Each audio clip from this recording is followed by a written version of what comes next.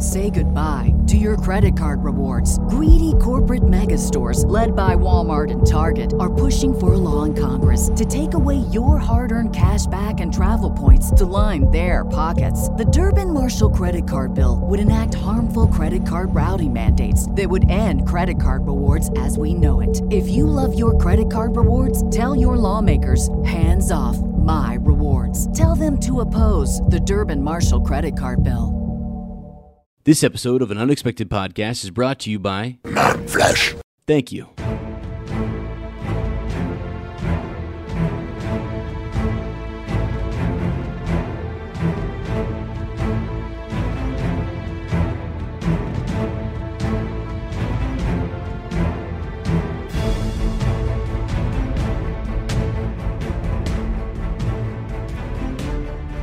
Hello, friends, and welcome to An Unexpected Podcast. I'm Ez. And I'm Lane. And we're talking Tolkien. We're coming to you from the North Farthing in Gandalf's Pad and from the Shire of America in the beautiful state of Ohio, a little village called Blabadamba. Yeah. Amambda. Let's via go. a Gondorian horn. I can hear it. Can you hear it? Did I really hear it, or did I feel it in my spirit? Let me ask Kurt Jones. Kurt, decipher that for me.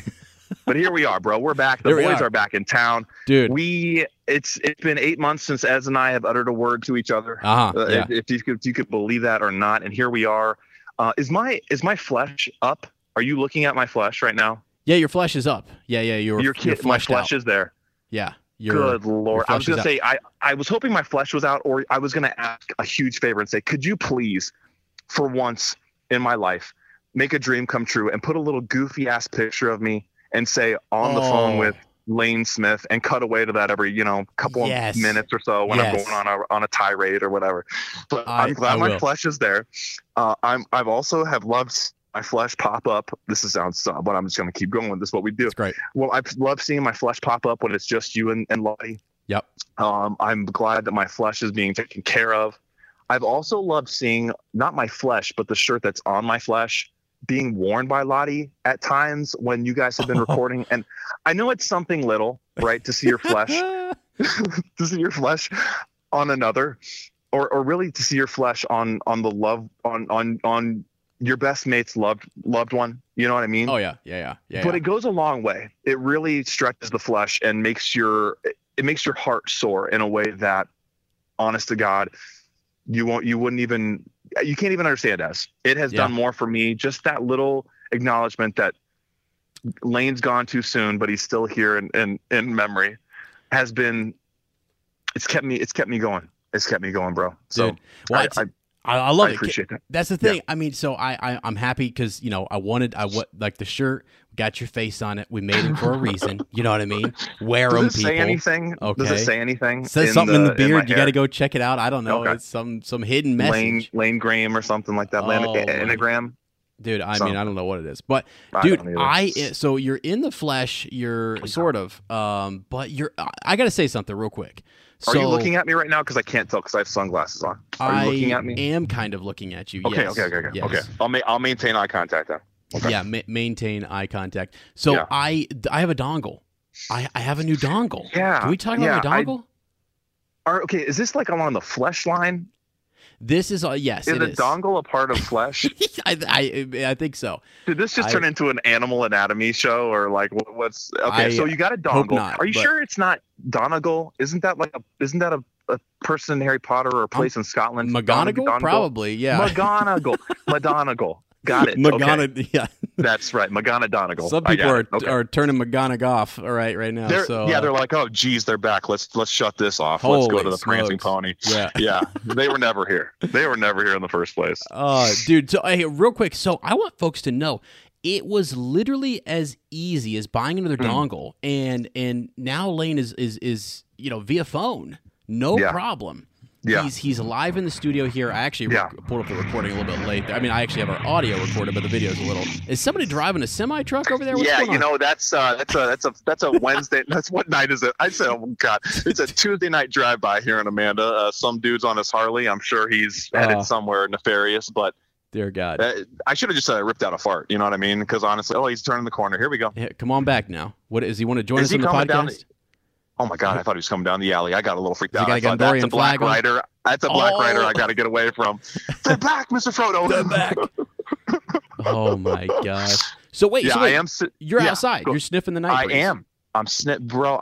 Oh my God. You know what? Too. I'm sitting around the fire, and it's beautiful, and it smells wonderful. Honestly, because like we've had a lot of good memories around this fire. Absolutely. And we've had a lot of great recordings around this fire, and I just thought, I'm gonna do it. I'm gonna sit out and that way I'm not too loud in the house and waking people up. And we have, you remember the string lights we had in the backyard? Oh, how could I forget? I risked my life. You did. Yes, you holding did. you up on a ladder. Life and limb and flesh and dongle getting those lights up. And they're in a different location, man. And I actually have I'm not going to describe. This is like the worst. This is like bad podcasting, right? But that's what I'm known for. Right. So it actually goes from the tree to like the middle of right above our bathroom. And then I had just that two strings on one strand or two strands on one string. And then I was like, dude, I need some more. I need to light up the other half of the yard. Right. So I connected it and ran it down towards our big pine and then wrapped it around the tree. Okay. Perfect length and I can't. I'm only saying that because I can't wait for you to see it. Because you would I can see your face. You'd just be sitting here licking your lips. Going, okay. All right. Yep. I see it.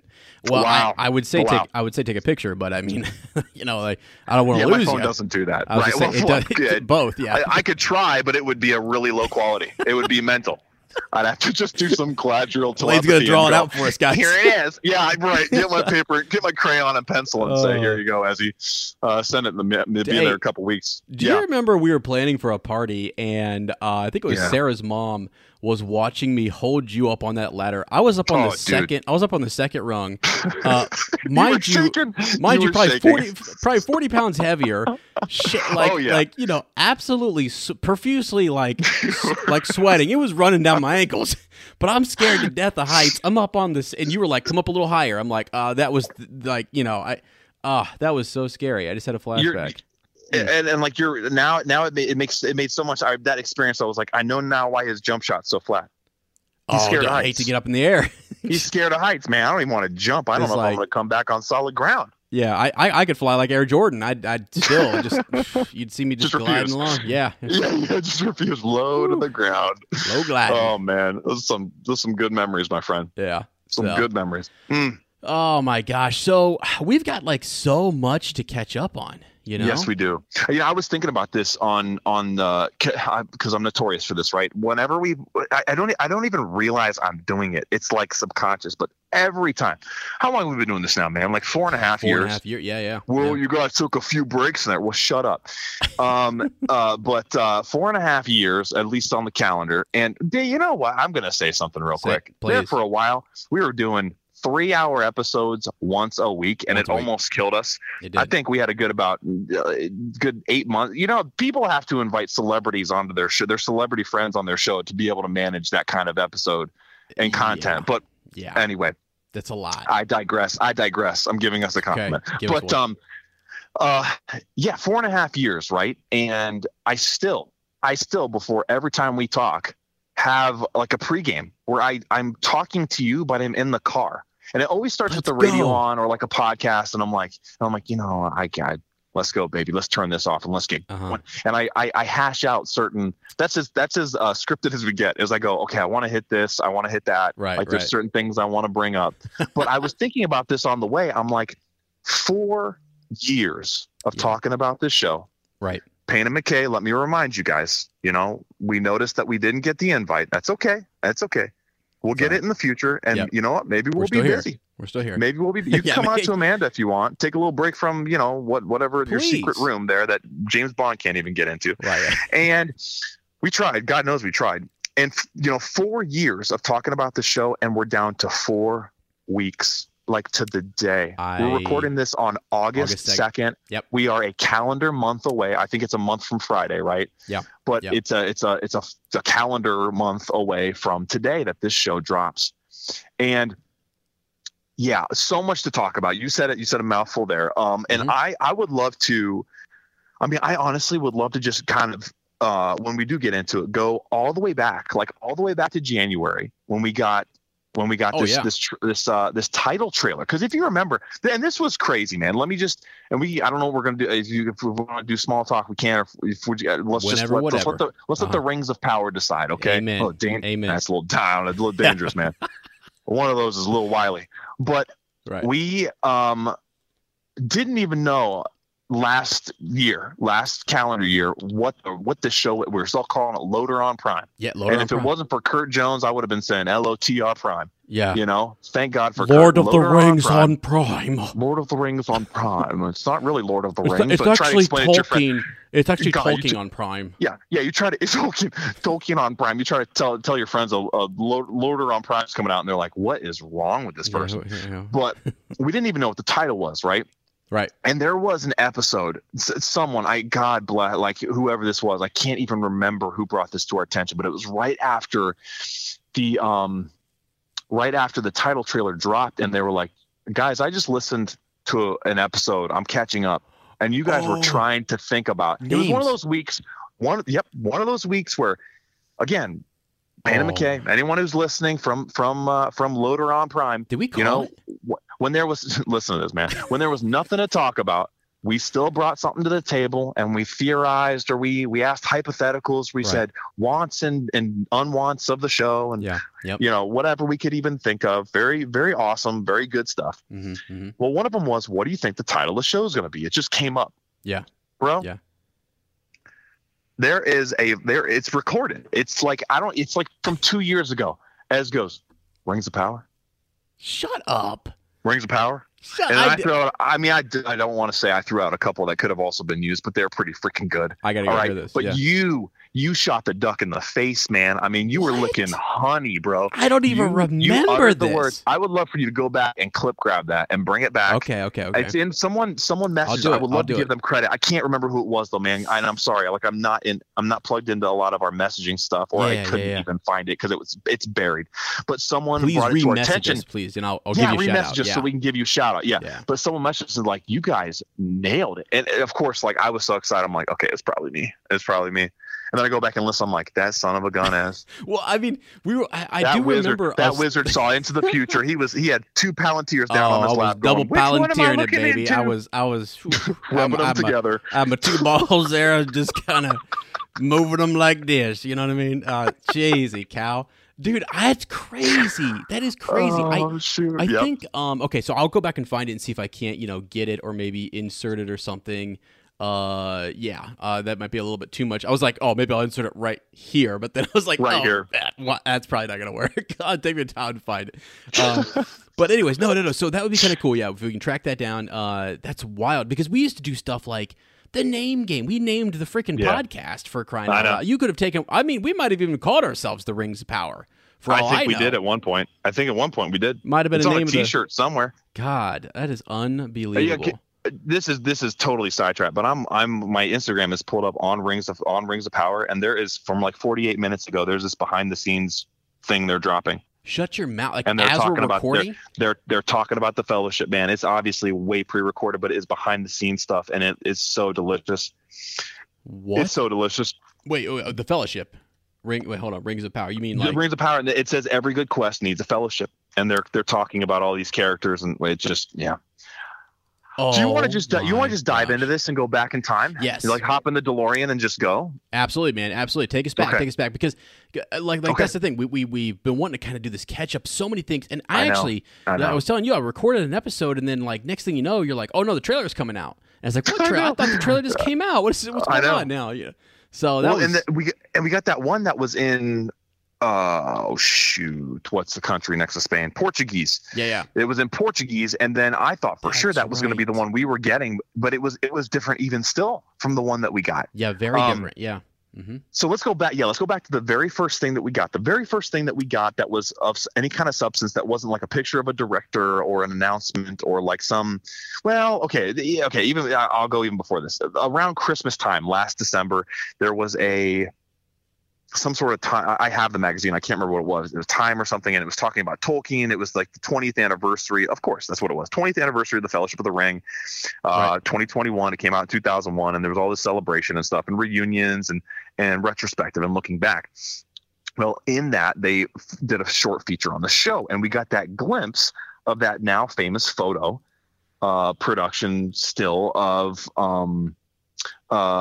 someone. I'm still not really sure who it is. I think it might be Galadriel, I got it up here on the Valinor. Yes. Walking in Valinor with the two trees. And it was very like almost like if you weren't paying attention or you didn't know what the two trees were. And I vaguely know what the two trees are. Crucify me, I don't care, but I know they're very important. And right, just throw it out there. They're very important, and they matter. But anyway, it almost just looks like the freaking sunset.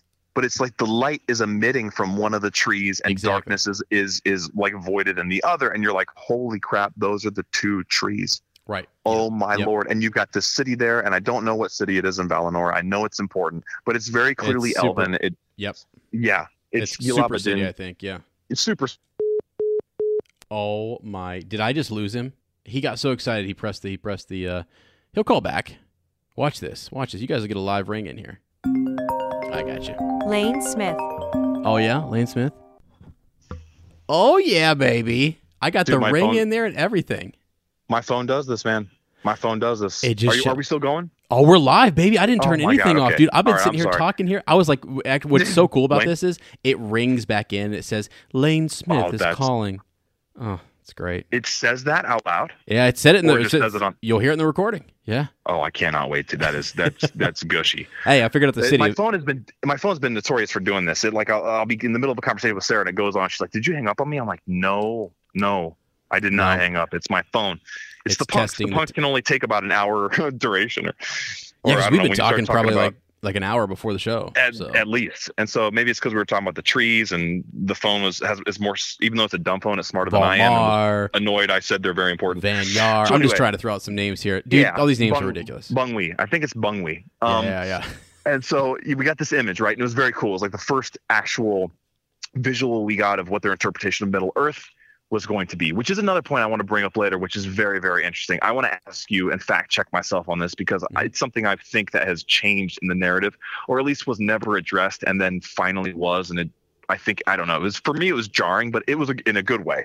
And it might've been, anyway. So we got this picture in this magazine. Everyone was hyped about it. It was really, really cool. It was on social media. It was everywhere. Right. I don't know how much longer, maybe, oh no, I'm wrong. I'm sorry. That was way back in August. We got that photo. Okay. Yeah. Okay. Way back in August. Right. And then we didn't have anything so really. So nothing for 6 months. We had nothing until January. January 19th is when the title trailer came out.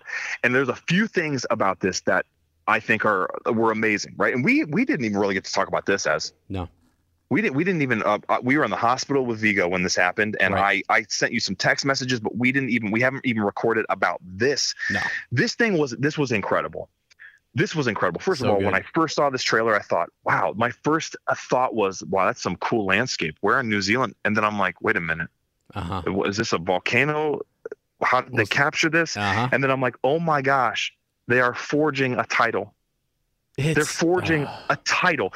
And then I thought, my Lord, those special effects, no one's going to be able to complain about those. And it was Cam Hansen. Yep.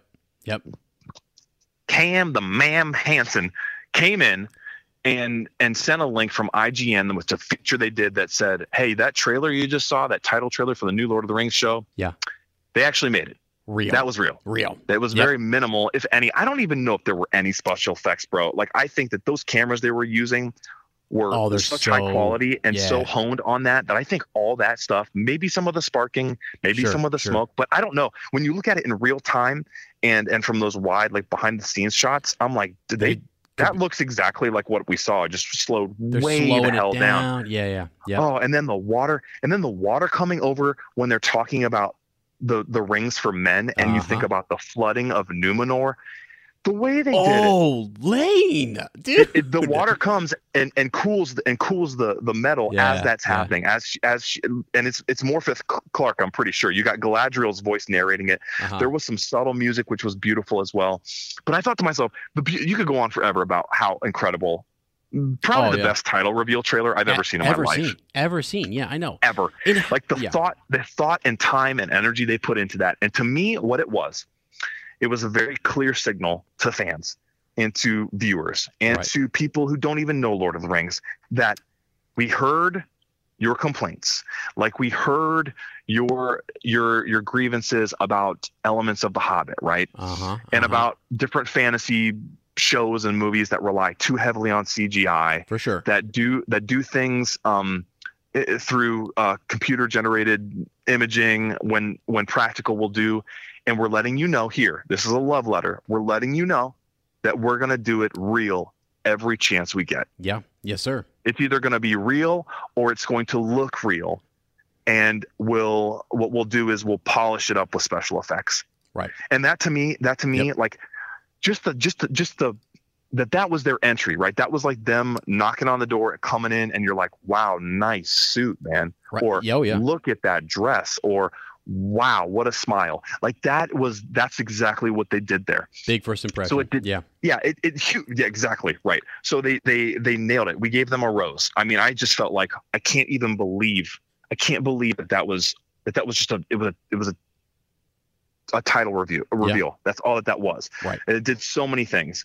And then like what?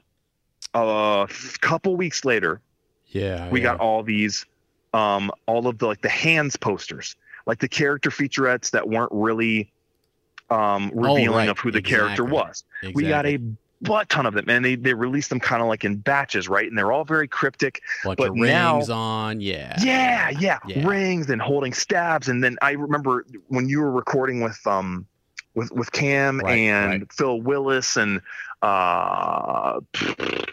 who else? Who else jumped in there? Mike Charles jumped in. Yeah, Mike was in there. Rebecca Rovney jumped in. And someone even brought up like the fact that some of the hands were clutching things, some of the hands were open, some of the hands were hidden, and some of the hands had things on, all these different cryptic things, and we were all just trying to figure out what it was. For sure. Now the brilliant thing, right, in hindsight, and this is something that has changed. It's totally changed because I'm going back and looking at it now. At the beginning, they all had the same caption. Oh, you're slowly right. over time, you can go back now and you can look at each one. At this point, I believe they're all revealed. They're all named. The actors and the characters are named for each one of these. Holy smokes. You've got Megan Richards on them right now. Yeah. Megan Richards as Poppy Proudfellow. You've got Charlie Vickers as Halbrand. All these things that we were trying to figure out who the heck. Dylan Smith as Largo Brandyfoot. All these different characters that we were trying to like guess. Like Cordova. Is that a Isildur? Yeah. Wow. Yeah, they're all there. You got Tristan Gravel as Farazan, right? Mm-hmm. So yeah, they're all listed at this point, which is awesome. And that's something that if you weren't paying attention to, hold on a minute, let me see this. Except that one as except for the one that looks like Sauron. Nothing. That's the only one. I'm on him right now. Actor. I'm looking at it right now, baby. I'll screenshot it on my phone. Oh wait. Can't do that. I can't do it. I got to do it. Don't worry. I got it. That's the only one that's not named very intentionally.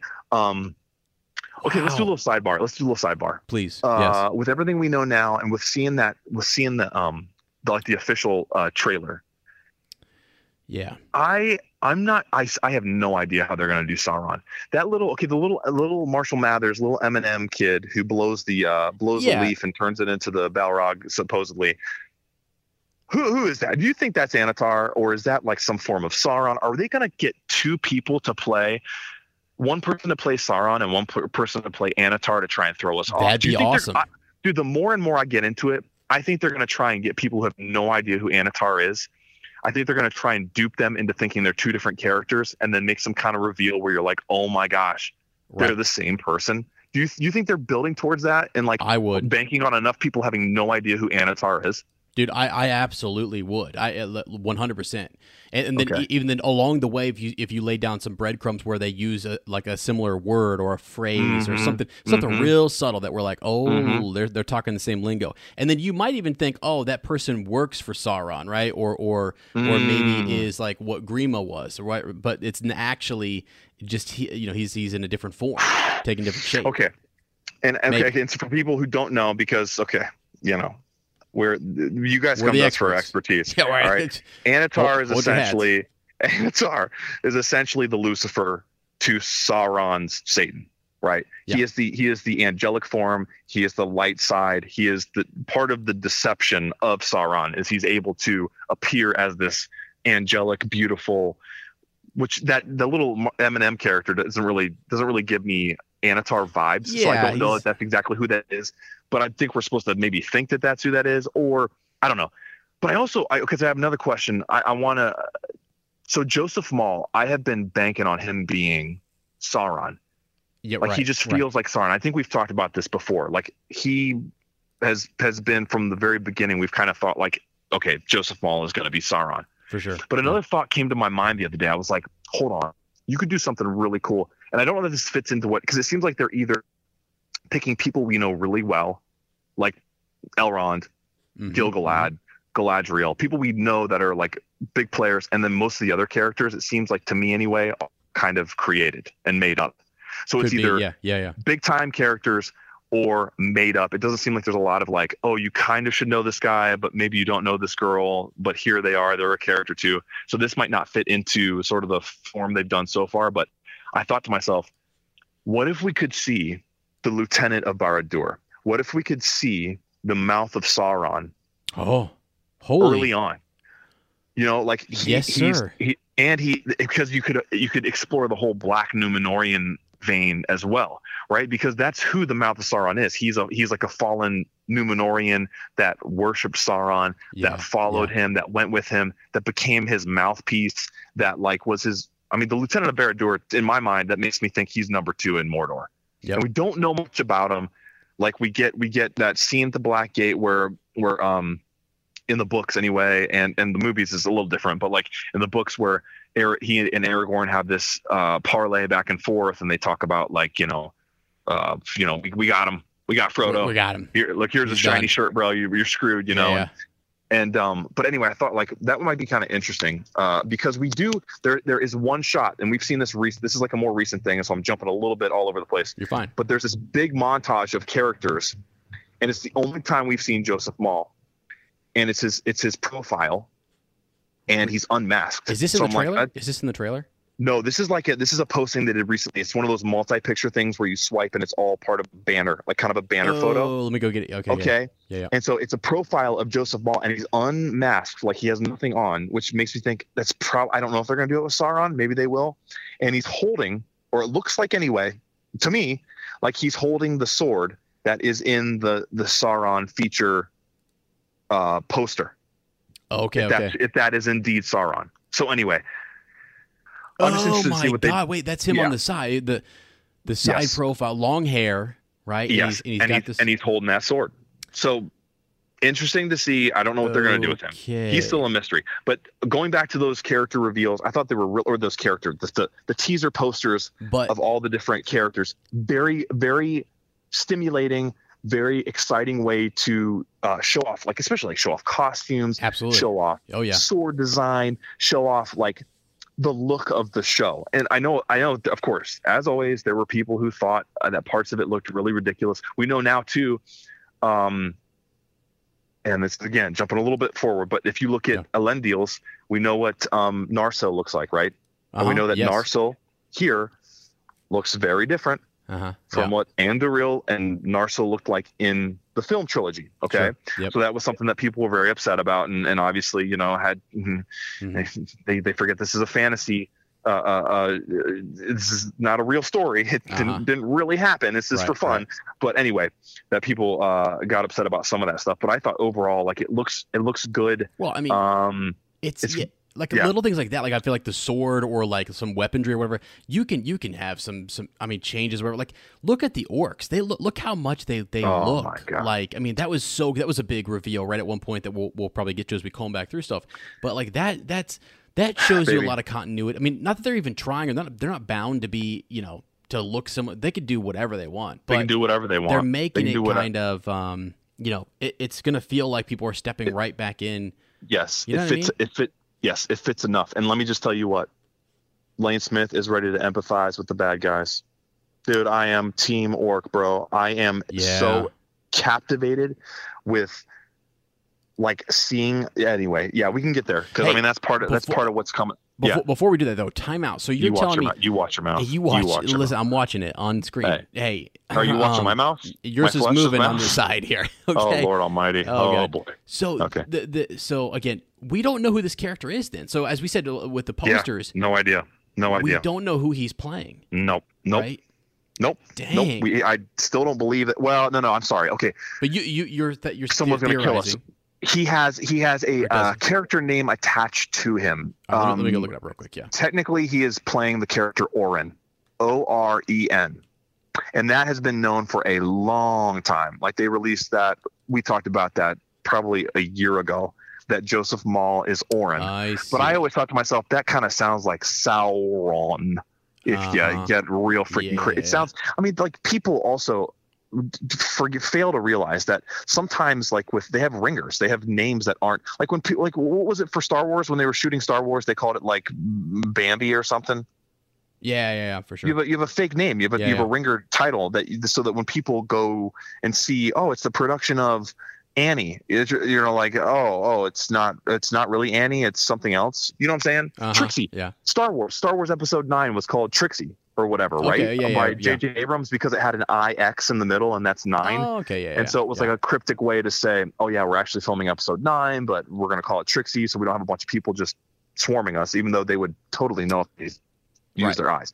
Yep. But anyway, like that could totally be a ringer character name. It could just be to throw people off and think, oh, okay, so Joseph Maul isn't playing someone that big. It's just some created character. Right.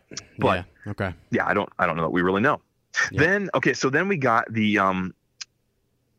this came first. Yes. We got this like Vanity Fair first look, which had a bunch of stills from production or also just kind of like stills of the act. It could be from episodes and from actual filming, or a lot of them seem like they're kind of like posed, almost like poster photo-ish. Yeah. But this is where we got like the shot of Ishmael Cruz Cordova. For sure. We got Elrond and Galadriel embracing. We got Galadriel in her armor. We got Halbrand like holding a necklace or whatever. Is this? What we've got somebody in the water. Who's this? We got Elrond, and then you've got is that Galadriel in the water chilling out there? Who's that?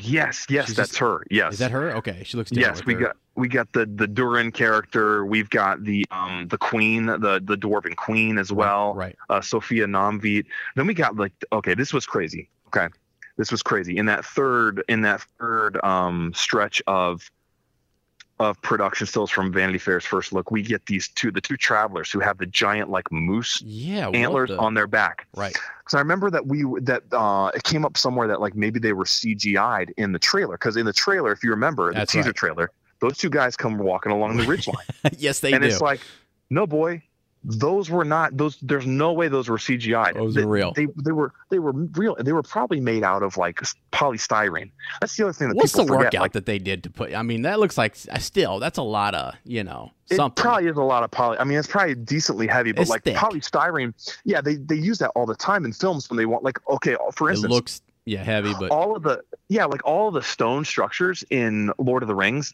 none of that is rock. Right. Yeah. Yeah. None of it is rock. It's all polystyrene.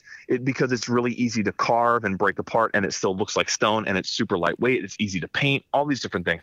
So to me, like that was another little like X kisses on the bottom right of the letter that says we're going to go as practical as possible. These guys are actually walking around with not real antlers, but like they're physical. You could touch them. They will impact the way they move, and it's not going to be CGI'd on. Things that look like they should be CGI'd aren't going to be CGI'd.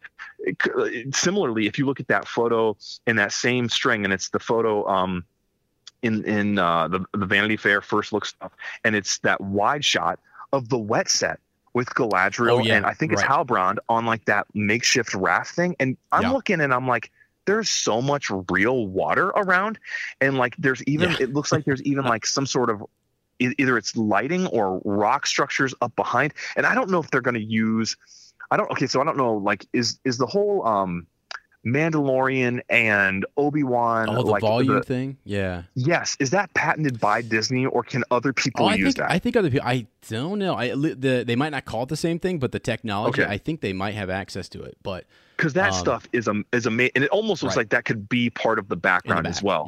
It might not be, but it totally could be. Right. So that was amazing. Then after that, we got for the Super Bowl, we got the Super Bowl trailer. Yes, sir.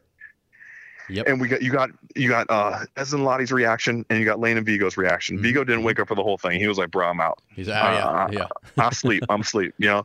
But like, it was that to me was an amazing teaser trailer. We got enough of a taste. I believe. See, here's the other thing about so all this stuff. I was telling Sarah about this, right? Mm-hmm. All these people who hated early on were like, well, this looks fake and that looks fake. First of all, I think part of when because with the teaser trailer, a lot of people were talking about how fake certain things looked. All right, and Cam talked about this a little bit. Mm-hmm. This is something crazy, to think about. When Lord of the Rings, the trilogy, was filmed, it was so long ago that it was still on film, actual physical film. Yes, sir. Yeah. That is a very, very different look and aesthetic, even when it's polished up, than what digital is now, right? Like, and especially the high quality digital we have, like the freaking 4K or whatever it is. That is not how the original trilogy was filmed. It was much more organic. It felt more, and I believe falsely, that's why people think maybe it does look more real, but it has nothing to do with what was actually there. Because what people want to say is, well, all of Lord of the Rings was real. It was all practical. Oh, really? Are you sure about that? Because even if you think about all of the bigatures that were used, there were a lot of bigatures that were miniatures that were really actually huge, that were then like pieced into wide shots or filmed very, very close up and maintained their quality as being really large. But there was still a lot of editing and piecing together of different digital aspects, right? Or different practical effects that were put together digitally. Okay. Yeah. Something else about Lord of the Rings. All right. That when people want to say, oh, it's all practical. Every single horse you see there, that's all real. Now look at this Rings of Power. It can't even, those are fake antlers on the backs of them guys. No, dude, I don't know people realize this, but the only reason Peter Jackson even said, okay, let's maybe take a look at Lord of the Rings was because of a special effect that he developed in The Frighteners. It's only because of special effects that Peter Jackson ever said, yeah, you know what? I think this movie, this story that has always been seen as unfilmable is finally filmable because of this technology we have now. It was a ghost effect he did for The Frighteners, and he thought, oh my gosh. And it was the same thing that they used to create the Army of the Dead. Yeah. Another thing they created that has nothing to do with practical effects, has nothing to do with real life, is the program called Massive. Massive was a program that they developed specifically for, just like a lot of George Lucas's technology was driven by need, right? Necessity. Sure. Yes, he created all the industrial lights and magic, all these things that he made because no one else knew how to do it. So they figured out how to do it. It's eerie, man. You got to watch the appendices because you would be put in the, actually they talk about how Peter Jackson went to Skywalker Ranch. Yeah, that I need to go see. When he was making Lord of the Rings, he went and visited George Lucas, and he was like, here's some of the stuff we had to kind of just figure out on our own. You guys are going to have to do the same thing. And thank God for the ingenuity of Kiwis, because they were like, yeah, sure, all right, we'll just, doesn't exist. Yeah, we'll make it. They exactly, right? So they created this program called Massive, which was the way it was big, especially in Helm's Deep, right? Helm's Deep was like one of the first places it was able to be shown off. All of those Uruk-hai that moved and looked like real life actors. Yes. Were all programmed. They were programmed and given some form of artificial intelligence where they were able to kind of maneuver and react to things. And almost like actors, they were put in place, action happened, and they responded to it. And so they didn't have to control every single one. They gave each one a little bit of a brain. And they talk about this sometimes, that they would act in like surprising ways, where like a bunch of them would start running away when they're like, it's not what Uruk-hai would do. So they had to actually fix their intelligence to do something dumber. Yes. Okay. All that to say, none of that's practical. Yeah. No. Right. None of that's practical. You want the truth? If you want to go visit Pelennor Fields, you can't. Right. You can't. Oh, well, they were on location for everything in Lord of the Rings. Weren't nothing created digitally for any of that stuff, man. I've been to all them locations. Right. Go find Pelennor Fields. It doesn't exist. Yep. It was literally sections of different places that they matte painted digital photographed together and created an area. It does not exist. The mountains, the black mountains of Mordor, whatever that freaking mountain chain is called, isn't real, guys. Right. It isn't real. Guess what? I've seen the volcano that is Mount Doom. It doesn't look like that. Yeah. It doesn't look like that. I was say, if it does, there's a problem. I'd get out of there. It's shocking. That's pretty good. Get out of New Zealand, because there's a Dark Lord there. Right. Like the top of, this is the hilarious thing, the top of Mount, I think it's Mount Nuurowi, that the Maori, the tops of mountains are sacred, and they don't believe that they don't allow anyone to even film the tops. Oh, so the tops of those mountains were put in digitally, man. They weren't even really, yeah. So anyway, for all these people who want to bellyache and moan about Rings of Power not looking real or not looking practical or looking fake, I honestly think it's a couple things. I don't think our eyes, man, and brains are used to seeing these frame rates. Not only is the high def jarring, because it's, for so long TV and movies have been like, we can tell that they're TV's a movie. It's ironic that we think that looks more real, by the way, because it doesn't look more real. It actually looks more fake, right? Mm-hmm. Like 24 frames per second is so much slower than what our eye sees. Our eye sees like something like 60 or whatever, but that looks fake to us. It's so bizarre because it doesn't look like what we've always thought and have been used to in movies and TV. Yeah. We're just not used to it yet, but it actually does look more real, and that's why it looks fake. So I think that the frame rate is big. I also think the high def throws people off. And I think that in combination, we're just not used, like we haven't evolved to get used to it that quickly. It's like the way that technology in terms of like cameras and editing and stuff has evolved is crazy. It's faster than we're able to keep up with. And also I think you pair that with New Zealand. I'm going to tell you, man, firsthand, New Zealand doesn't look real when you're there in person. Yeah. It doesn't look real when you're looking at it with your own eyes. You're like, this can't be, this looks fake. Yeah. This looks fake. So pair that with incredibly high def technology, right, and frame rate, and slight frame rate and slight enhancement, and people are going to go, well, that just it can't be real. So I think that's kind of what's going on there. Okay, hold on. That's a really good sort of transition into like the orcs.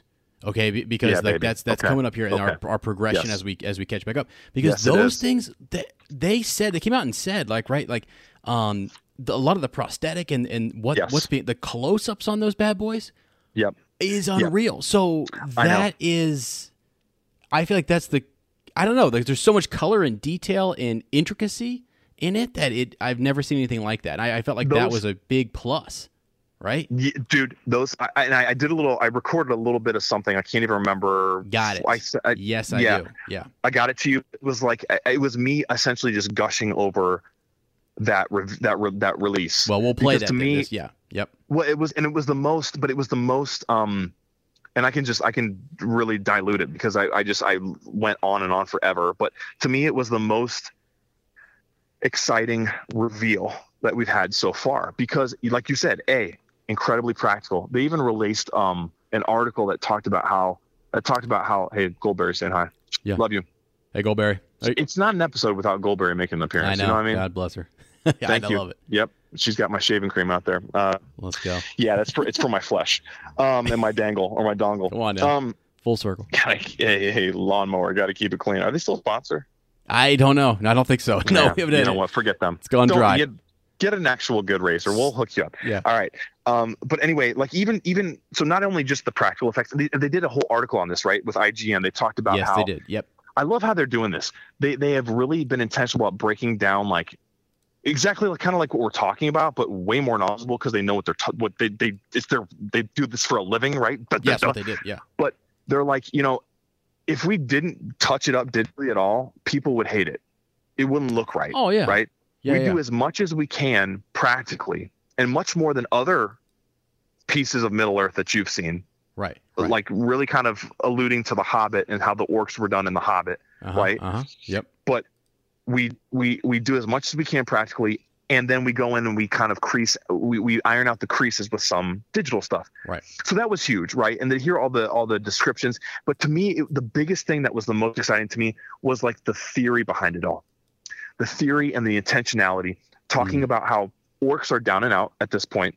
Yes. I didn't even think about this, man.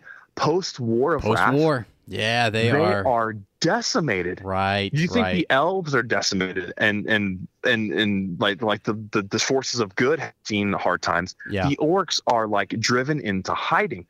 And so when they talk about, you'll see a bunch of like skin diseases and like bleeding and red stuff, and it looks like they've been in battle, but really it's just their skin reacting to sun. Oh, because they've been in the shadows and in the mountain caverns so long that when they come to me, and that to me that screams Peter Jackson and Richard Taylor and everyone who worked in Weta, who was like, okay, and that was the genius of the original trilogy and even The Hobbit, as Peter Jackson said, the way he approached a fantasy genre.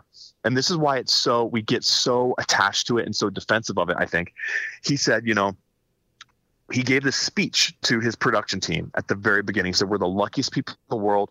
We've been given access to make a documentary in Middle Earth. Yeah. And our job is to get it as spot on, authentic, and real as possible. Yes. And that's how they approach it. They didn't approach it as, oh, we're making a fairy tale that's goofy and no one's ever really even going to believe it could be real. They saw it as an opposite approach. Yeah, they saw it as a way to make fantasy tangible and real. That, to me, that whole theorizing of like why their skin would react and that it would react is brilliant. And to me, it shows the thought that's going into it. And if they're doing that kind of stuff, we need to calm down about, not us, other people need to calm down about whatever they're up in arms about and just take a second and digest what we're going to receive, because to me shows such good intent. Another crazy thing too is like, okay, on the post from June 21st, it's the exclusive look at the orcs. The first, second, third, fourth. That fourth shot, I'm looking at that orc, right? It looks like he's talking to an elf. The kind of head, shoulder from behind, you can tell it's kind of a pointy ear. So he's talking to an elf. Right. Not only that, dude, this orc, and this is something I forget about all the time, that they are fallen elves.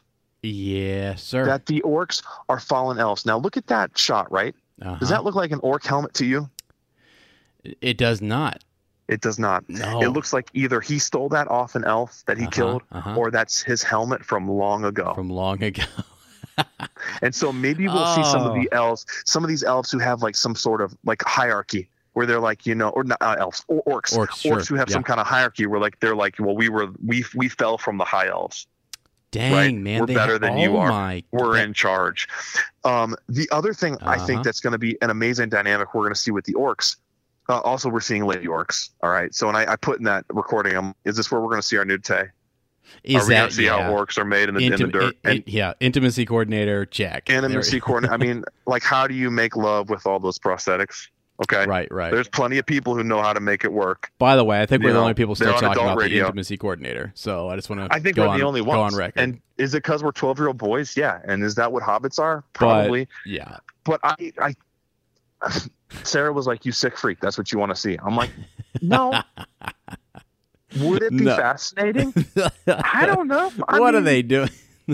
What are they? How do they make it? I mean, I know they don't spring out of holes in the ground because that's dwarfs, right? Right. But yeah, that's a euphemism. But anyway, the other cool thing, dude, even okay, this is terrible form, but the first, second, third, fourth, I love this. Is like this is just so cute how we're like doing this together. Yeah, I'm going.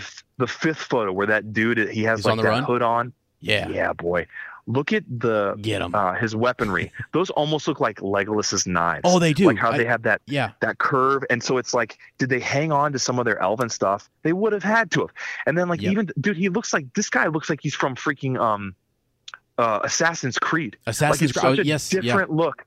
It's such a different look for an orc, and he's in like that hood he has on is like some sort of like reptile skin or something. So like, what are they killing? What are they eating? How are they subsisting? Like how are we rooting for them? Maybe. Jeez. Yeah. I know how it ends, but I want to see how we get there, kind of a deal. This is so. The more you explain it, it's like it's a color pattern. See, it also has like a blue or a light kind of gray. What was this tattered overcoat thing that he's wearing? Yes. Where did he get that? I mean, yes, you got the hood, but like there's things that just don't look normal orc. Like underneath all of that, facially, like the structure of like the nose, the face, the ears, pretty similar, solid, right? I mean, pretty similar, really good. And then you've got weird, odd sort of. It doesn't it make it more intriguing and like thinking more? They're way more ornate. They're way more decorative. They're way more unique. Like we're used to seeing orcs all look the same and just be this blob of mindless, drones. Like they're just a bunch of pawns. And so I think it's going to be fascinating to see them and also to see how they come together. And then also thinking about this, dude, right? Yeah. Sauron is going to have to go in and coerce these groups of orcs. At least in my mind, I'm thinking you got to go from them being in almost decimated, in low population and in hiding at the beginning of this age to the end of this age where they're covering the Slag Hills in Mordor and outnumbering the elves. Yes, sir. So how does Sauron get them from where they are there? Because he needs these orcs. Like they're his foot soldiers. They're his footmen. How does he build them into this massive mono army? Yeah. Okay. Let's go through this from the beginning here. So we're at number one, and folks, by the way, if you're on the podcast, I have the video version up here. You can check it. But we're talking about this exclusive kind of like these images with the orcs. Yeah. And so if you go through, you've got number one. Which we'll see later. We see them right there again. The headpieces. Look at the headpieces, okay? I know. And then you go to number 3 here. Totally different headpiece. Imagine each of these guys are generals, or they are commanders of their own, and then you go next with the helmet, right? This guy's got a name and he's got a reputation. Right. That third one too. Look at that. Like it looks like an arrowhead, almost that metal piece in the middle. Oh, I love it. That has blood on it. He's headbutting dudes and just taking out their cranium or whatever. Absolutely. Yeah. This is again. Yeah. You don't want a headbutt. Don't mess with them. No. Hell no. I mean, so that's like. But you think about this, as you said, if Sauron has to go around, you might have to show some dominance to some of their leaders. You might have to make new leaders or whatever, raise up new people, and you may have warring among the various factions or whatever, right? Yeah. I mean, that's cool. When I first thought about this show, and when we found out it was going to be Second Age and all this stuff, my first thought was, man, it's going to be so cool to see the Númenóreans, to see Númenor. That has fallen totally back to how are we going to see Sauron Annatar just play everyone? Because if you think about it, that's the main drama of the Second Age. It is his ability to be the biggest player Middle-earth has ever seen. I'm going to play this side. I'm going to fool this side. I'm going to get these guys to fight for me. I'm going to get this dude to show me how to make rings of power. Then I'm going to make my own to rule them all. I'm going to see how they were made and then just kind of manipulate the entire. That to me is the biggest drama of the Second Age. It's Sauron being like a leftover second in command to the biggest baddie of all time, surviving this battle. And then here's the other thing too, like how many people knew he survived?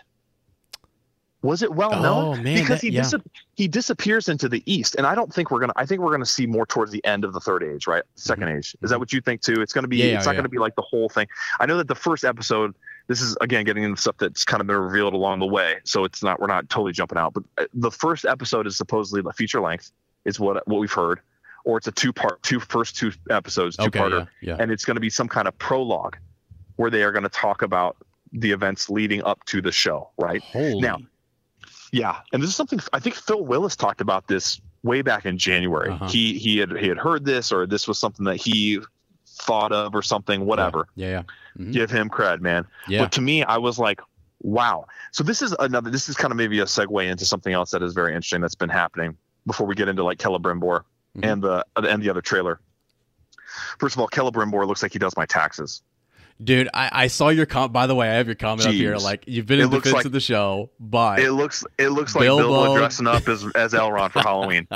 I'm just like, when I envision a ringsmith, he ain't that clean. Can I tell you right now, this guy, Charles Edwards, great actor, right? Great. Yeah, actually, and very likable and very charismatic. Yes. And I was like looking at him more. I'm like, wait, where do I know this guy from?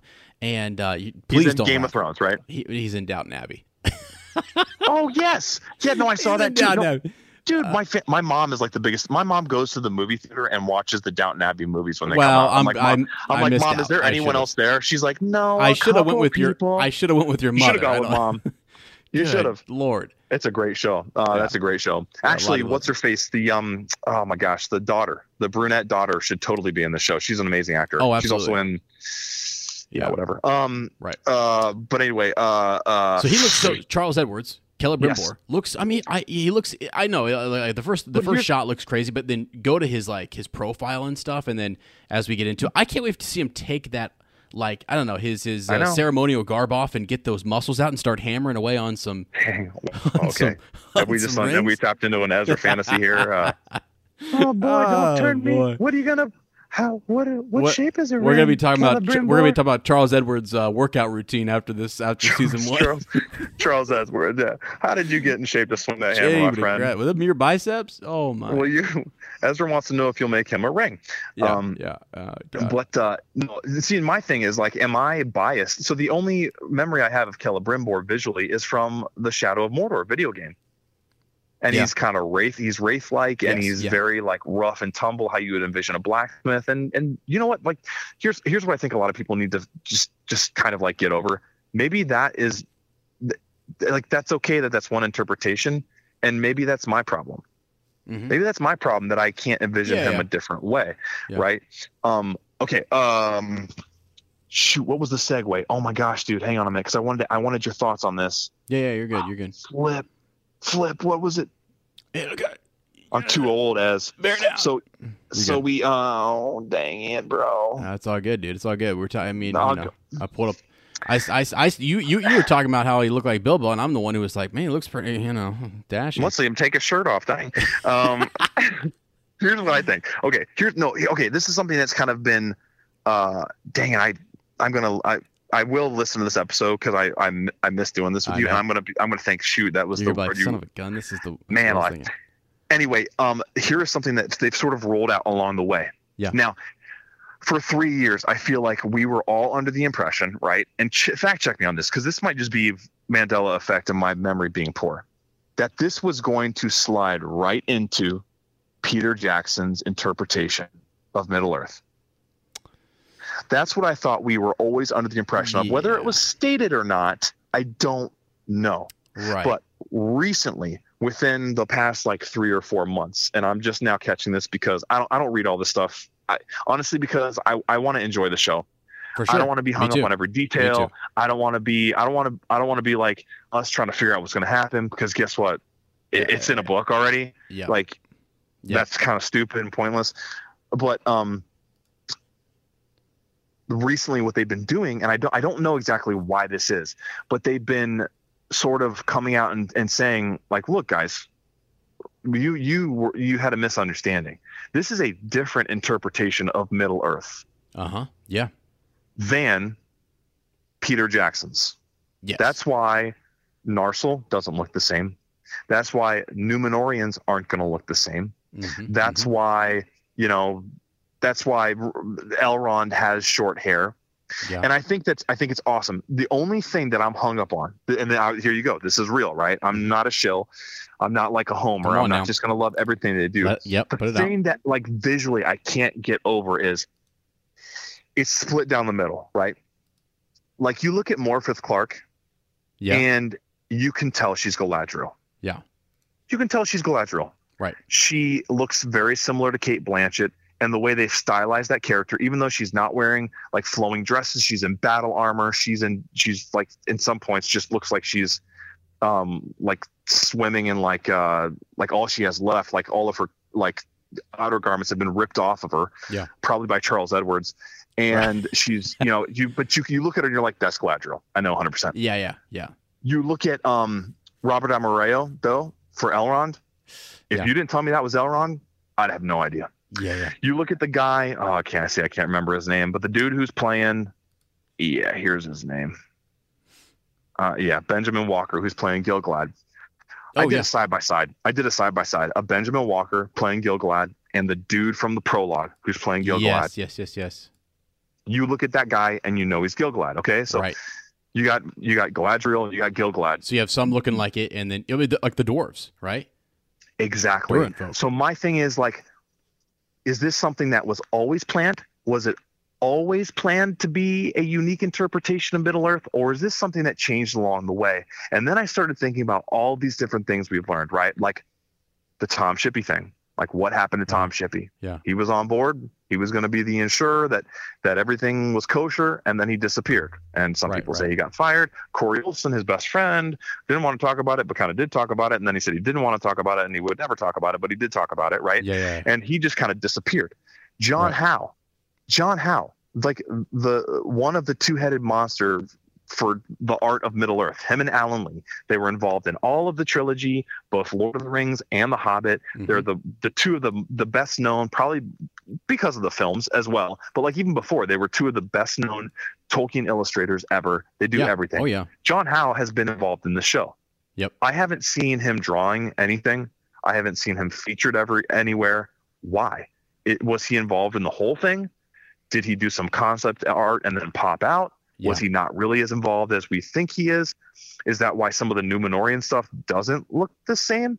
You see what I'm saying? So like there's enough stuff that looks exactly like you don't even have to think about it. Okay, boom, that is even like the elven architecture. That's elven. It looks very much like how Alan Lee would have made elven architecture. You look at Númenórean design though, and you're like, that looks nothing like John Howe's. Like it doesn't look like any kind of like stuff we saw in the prologue. It doesn't look like Gondor. It doesn't like and part of that I think they have revealed is because they didn't have, it wasn't the same team, right? It wasn't Weta that was working on these films. Yep. So you couldn't just go out and say, okay, well, we're going to make Narsil the exact same. You had to reconceptualize it, right? Yeah. You couldn't say, well, we're going to use the gull wings that are on everything for Númenóreans and Gondorians. We're going to have to use the sun and like fish scales and stuff instead. And I just, my thing is, they've pushed that really heavy in the last few months. I hadn't heard that. We hadn't seen that anywhere for years prior. And so I don't know if that was just my assumption. Yeah, I think that so. was wrong. Right? I mean, yeah. Well, I mean, because I assumed it too, and I guess if you look at it a little bit closer, like, well, okay, different studios, different things. Like, I didn't even think about the swords. Like, if you just straight rip off their concept, is that some sort of if they're not the company doing the prop, is that a prop? Unless they were given permission, unless like we all thought like it was supposed to fit right into, the universe or the interpretation of the universe that we know. Yeah. So to me, I'm like, I kind of wonder if that hasn't changed. Like, I kind of wonder if that changed. Like, I kind of wonder if that was the way the ship started. Well, and then maybe they had some creative trouble, and they thought, okay, well, we'll just, that's fine. We don't need to make it fit in. We'll revisual. And I mean, the first season has been in the works. How long, Ez? We've been talking about it for over 4 years, my friend. 4 years, right, bro? Yeah. So maybe that is kind of something that was like, okay, we started this way and then we shifted, but we don't need to. Because to me, I think if they would have released that information, if a shift happened when it happened, it would have made people go nuts. Yeah, you want to keep that under the wraps. I mean, the other thing is too is you get close. You're like, okay, the excitement's building, and then people are kind of saying, hey, this is not looking like we thought it was going to, and then they come out and say, yeah, exactly, it's not going to, which is sort of okay. That's fine. But I think for a long time, people were kind of lulled into the idea that this is going to be before those other films. You know what I mean? This is set in the same world, but it's a different company. It's a whole different. Let me tell you something. So and let me tell you Let me tell you how I made it work in my mind. And I think this might help some people. It might not. It might seem really stupid. But to me, all right, this because this is like something that we have set in stone in the trilogy. All right. Now, when I first found out that was Narsil, my initial reaction was like I was like, I'm like that's a cool sword and everything, but that ain't Narsil. And partially because to Narsil's fault, it's such a perfect sword. Narsil Anduril is like one of the most stunning, and it's ingrained in my little 12-year-old mind, right? And a lot of our psyche from seeing it the first time as little teenage boys and girls, or however old we were, and being like, holy crap. First of all, it's like 7 feet long. And it, like, you take it out of the sheath and you can see it like wavering back and forth because it's just such a huge sword, and the pommel is so unique, and the it's just beautiful. It's beautifully done, right? So to take such an iconic sword and reimagine it in its nature is kind of jarring, right? And so you have to get used to it. You just do. And that's not a bad thing. I'll tell you why it's not a bad thing. All right. Now, in the prologue for the Fellowship of the Ring, we see Bilbo get the ring. Yeah. Okay. That's Ian Holm. Yeah. In The Hobbit, we see Martin Freeman get the ring. Yeah. That's Bilbo. Okay. So one thing that Peter Jackson did that I love, that he at least not yet anyway, he hasn't like George Lucas it, where he went back and changed a scene in an original movie that people loved. He didn't go back. I was waiting for this to happen too. He didn't go back and reinsert that scene from The Hobbit into The Lord of the Rings. So my mind has always thought, and that can be kind of like, if you're a very type A person and you're into the details and everything has to match and everything has to coordinate, like you would look at that and go, oh, that bothers me. That really bothers me. That's the same scene, and it looks very different. Bilbo looks very different. It's a different actor playing him. Like, it just doesn't line up. Even the way it happens is so different in both situations. See, I look at that and I think, all right, maybe one of those ways is the way it actually happened. Maybe the other way was the memory of how it happened. Like, we have memories, and our memories are so flawed. They get inflated. They get details get switched around. The color of the sky is different. You know, you're wearing different pants. You're more athletically fit than you were. Like, all these different things change in memories. And so in my mind, I've always rationalized that as one of those ways is historically accurate within that universe. And the other way is an embellishment. It's a memory, right? It's in the same way that Bilbo changes the story of how he actually found the ring and how the ring came into his possession. And so the way I'm looking at this is, like, if you think of Middle-earth as being something that actually happened, right? These are two historians' account. There's 4 gospels, for crying out loud, right? There's 4 tellings of the life of Jesus, and they're different. Like, some of the stories are the same, but there are very big differences between those 4 points of view. So in my mind, like, Narsil Anduril looks one way in one storytelling, and in another storytelling, to me, when people want to say that this limits it, or I've heard some people say it's going to ruin the legacy of Lord of the Rings.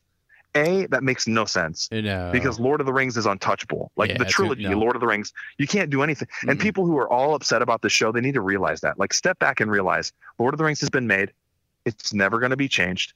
It's perfection. Like, everything that comes after is dessert, guys. Like, we had the steak, and this is freaking, I don't know, cheesecake. It's extra. It's bonus. We don't even have to be getting this. We've gone like 15 years without any Middle-earth content at all. We should be like very grateful, not to the point where we should just accept anything they give us, right? But we should be very grateful. And to me, I just see it as 2 different tellings of the same story. And so, the swords can look different. And architecture can be different. It's okay. It actually makes the world bigger and not smaller. Yeah, so like you said, so different interpretation is, I think it's so our mind can handle that. I mean, if my mind can sit in Star Wars and understand that there's an alternate timeline where Luke Skywalker does awesome things and then one where he doesn't do awesome things, then I, like, okay, fine, I can handle that. Let me ask you a question. The sword I'm looking at here, is this the it's the one with the sunburst? Is that the one? Like, Narsil is the one?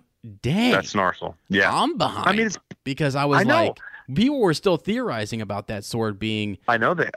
Possible, like, people were talking about Glorfindel showing up and stuff. You know what I mean? Like, dude, can you imagine? First of all, a name drop. Let me just throw him in there. I mean, maybe that's who Joseph Mall is. Buddy, make him a brunette. If ever there was a time to let it shine, it's now. Glorfindel should be in this show. I don't know why. Glorfindel. I mean, he's so oh my gosh. Anyway, but yeah, I mean, there was different space. So this is a totally different looking, totally sword. Different. It's really cool. Yeah. Really awesome and everything. I did not. Yeah. No, that was Narsil though. Cool. Once I freed myself of that, like trying to make it match stuff, which I can understand, I can empathize with. Yeah, because you got to after seeing the sword. I mean, you're gonna be like, okay, yeah, it's like all right, cool. Let's see what this thing can do. Let's see what this thing can do. Let's give this sword a chance, man. And that's like going back to all this stuff. Like when people are sharing and forming these really opinionated views based on teaser posters and teaser trailers and production stills. To me, man, if you go back and go watch the teaser trailer for the Fellowship of the Ring and you tell me if you think it's going to be a good movie. Yeah. There's no way. Go look at some of those posters. And like, here's the other thing too. People were so upset that Frodo was being played by a 19-year-old. Couldn't get over it. Oh, he's too young. He's too young. I can't believe it. Other people freaking out that Legolas was blonde. Tolkien talks about him being a brunette. I can't believe they do this. They're not fans of... Anybody question that now? Does anyone get upset about that now? I can't imagine someone else playing Frodo.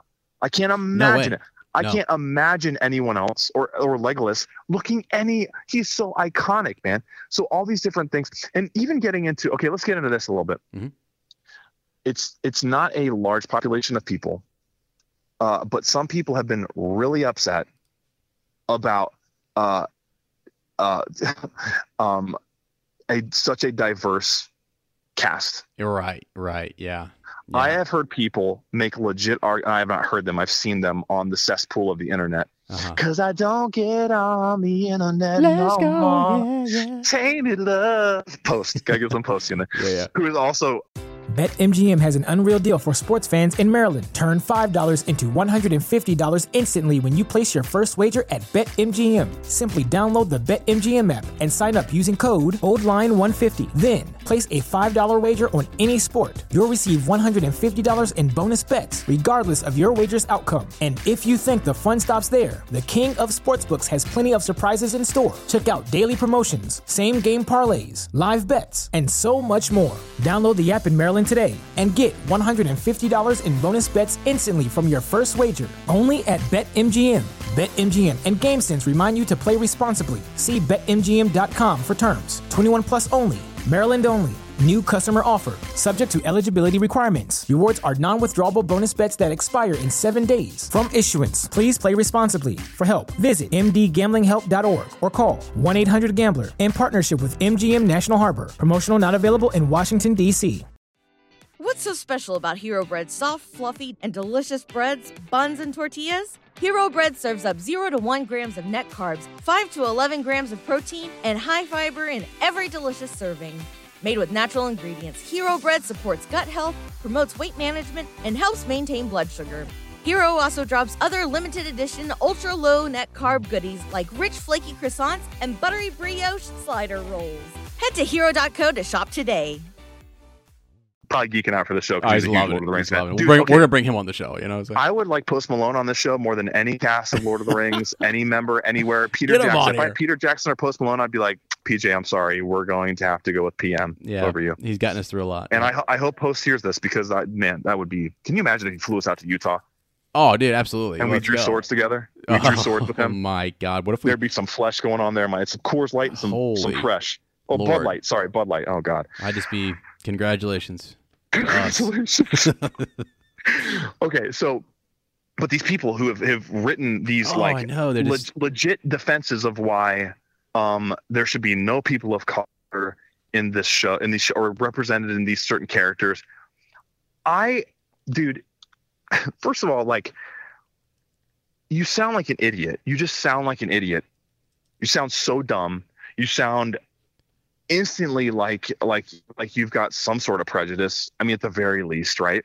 And I also think to myself, okay, if I'm going to get crafty and break that down, then what people were saying was it should only be people of British heritage because it's a show about, or these stories that Tolkien wrote are about an ancient Britain. Yeah. And I think to myself, okay, if we're going to go down, let's go down that road. They should be just as upset that Viggo Mortensen, that Elijah Wood, that Sean Astin, that Lee Pace, that who else are all Americans. Yeah. It's that Elijah Wood is from Iowa. They should be just as upset that Elijah Wood is from Iowa, playing a character who's based on a prehistoric Britain or British person or what person. Like, that to me is the dumbest argument I've ever heard. To me, it's a reimagining of Middle Earth. It makes the world so much broader. You tap into a larger pool of actors, right? If you're not just and dude, honestly, part of this is something that's kind of forgotten. That was sort of like pre-cancellation when I think it was The Hobbit. When The Hobbit was in production or pre-production, and they were doing a call for extras for Hobbits. They were very specific with their language related to skin color. Okay, yeah. And it got a lot of blowback because there were a bunch of Mounties who were like, "Hey, I'm brown. Can I be a Hobbit? Yeah. Why can't I be a Hobbit?" Right. And like, I don't want to say that this is a correction of that, but if it is a correction of that, I think that's great. Like, it should be. Yeah. The world of Middle Earth should be as diverse as possible. And I don't understand. It's just disappointing. It's just disappointing to see people like having legit arguments. To sit here and say that like Professor Tolkien would be standing up applauding. I mean, I don't feel like he's the guy who's sitting here saying, they have to be white or they have to be this, Right. I mean, come on. Just do not. He's out hugging trees. He's like, why don't we have more trees in this thing? You know what I mean? Right, like, which, by the way, we have the focus. Yeah, right. We have Ents, dude. We have Ents, dude. Are they going to be do you think they're going to be the Entwives? Are they going to be the Entwives? 100%. I 100% think they're going down this. I mean, I don't know, because I mean, I'm sitting here going like, what all can and can't they do? This is sort of yes, wild, That was okay. That's where I was going before you always bring me back, you wizard. Let's go, dog. My thing was with that 2-episode prologue, right? Theoretically, right? Like, so people were like, well, how are they going to do that? Because they don't have. I've heard all kinds of stew, man. I've heard soup left and right. I've heard people saying that they don't even have the rights to tap into the Second Age. I know. I've heard just that they only have the rights to the appendices. What are people Is that real? What are people talking about? And then I'm thinking, if you're going to do a prologue, if that's legit, then it's going to get real legal real fast, because you'd have to go into the First Age, or you at least have to like address the timeline of the Second Age building up to the events. Yeah, I still hope they open with the War of Wrath, the end of the War of Wrath. I think that clip from the trailer of Galadriel stacking all those elven helmets has to be that, right? That has to be in the aftermath of the War of Wrath. I have pulled up. So on the Tolkien Reading Day, we celebrate where it all began with Tolkien's words. So apparently they specifically shared this bit from the appendices, right? From the Appendix B, the Second Age, Appendix A, and so on. Second Age. They all have to do a Second Age, and then this says after the end of the First Age. Yeah, the power and wealth of Khazad-dûm was much increased. So I mean, there's mention in the appendix about the First Age and stuff like that. So it's like it's almost like any word that's if this is true and that's what they have access to and that's the rights they're given, then almost like any word or any character mentioned in those is fair game. And then some. You know what I mean? Right. So it's like I don't know. Is that a lot or is that a little? I don't know.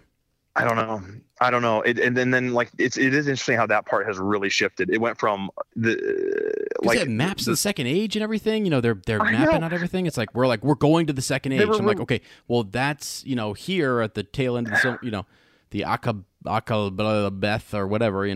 What's it called? There we go. That's why I brought Lane back on here, guys. Pronunciations of it. The Bethany. Yeah, the Bethany. Yeah, Akal-Bethany. Got it. Akal-Bethany. Got it.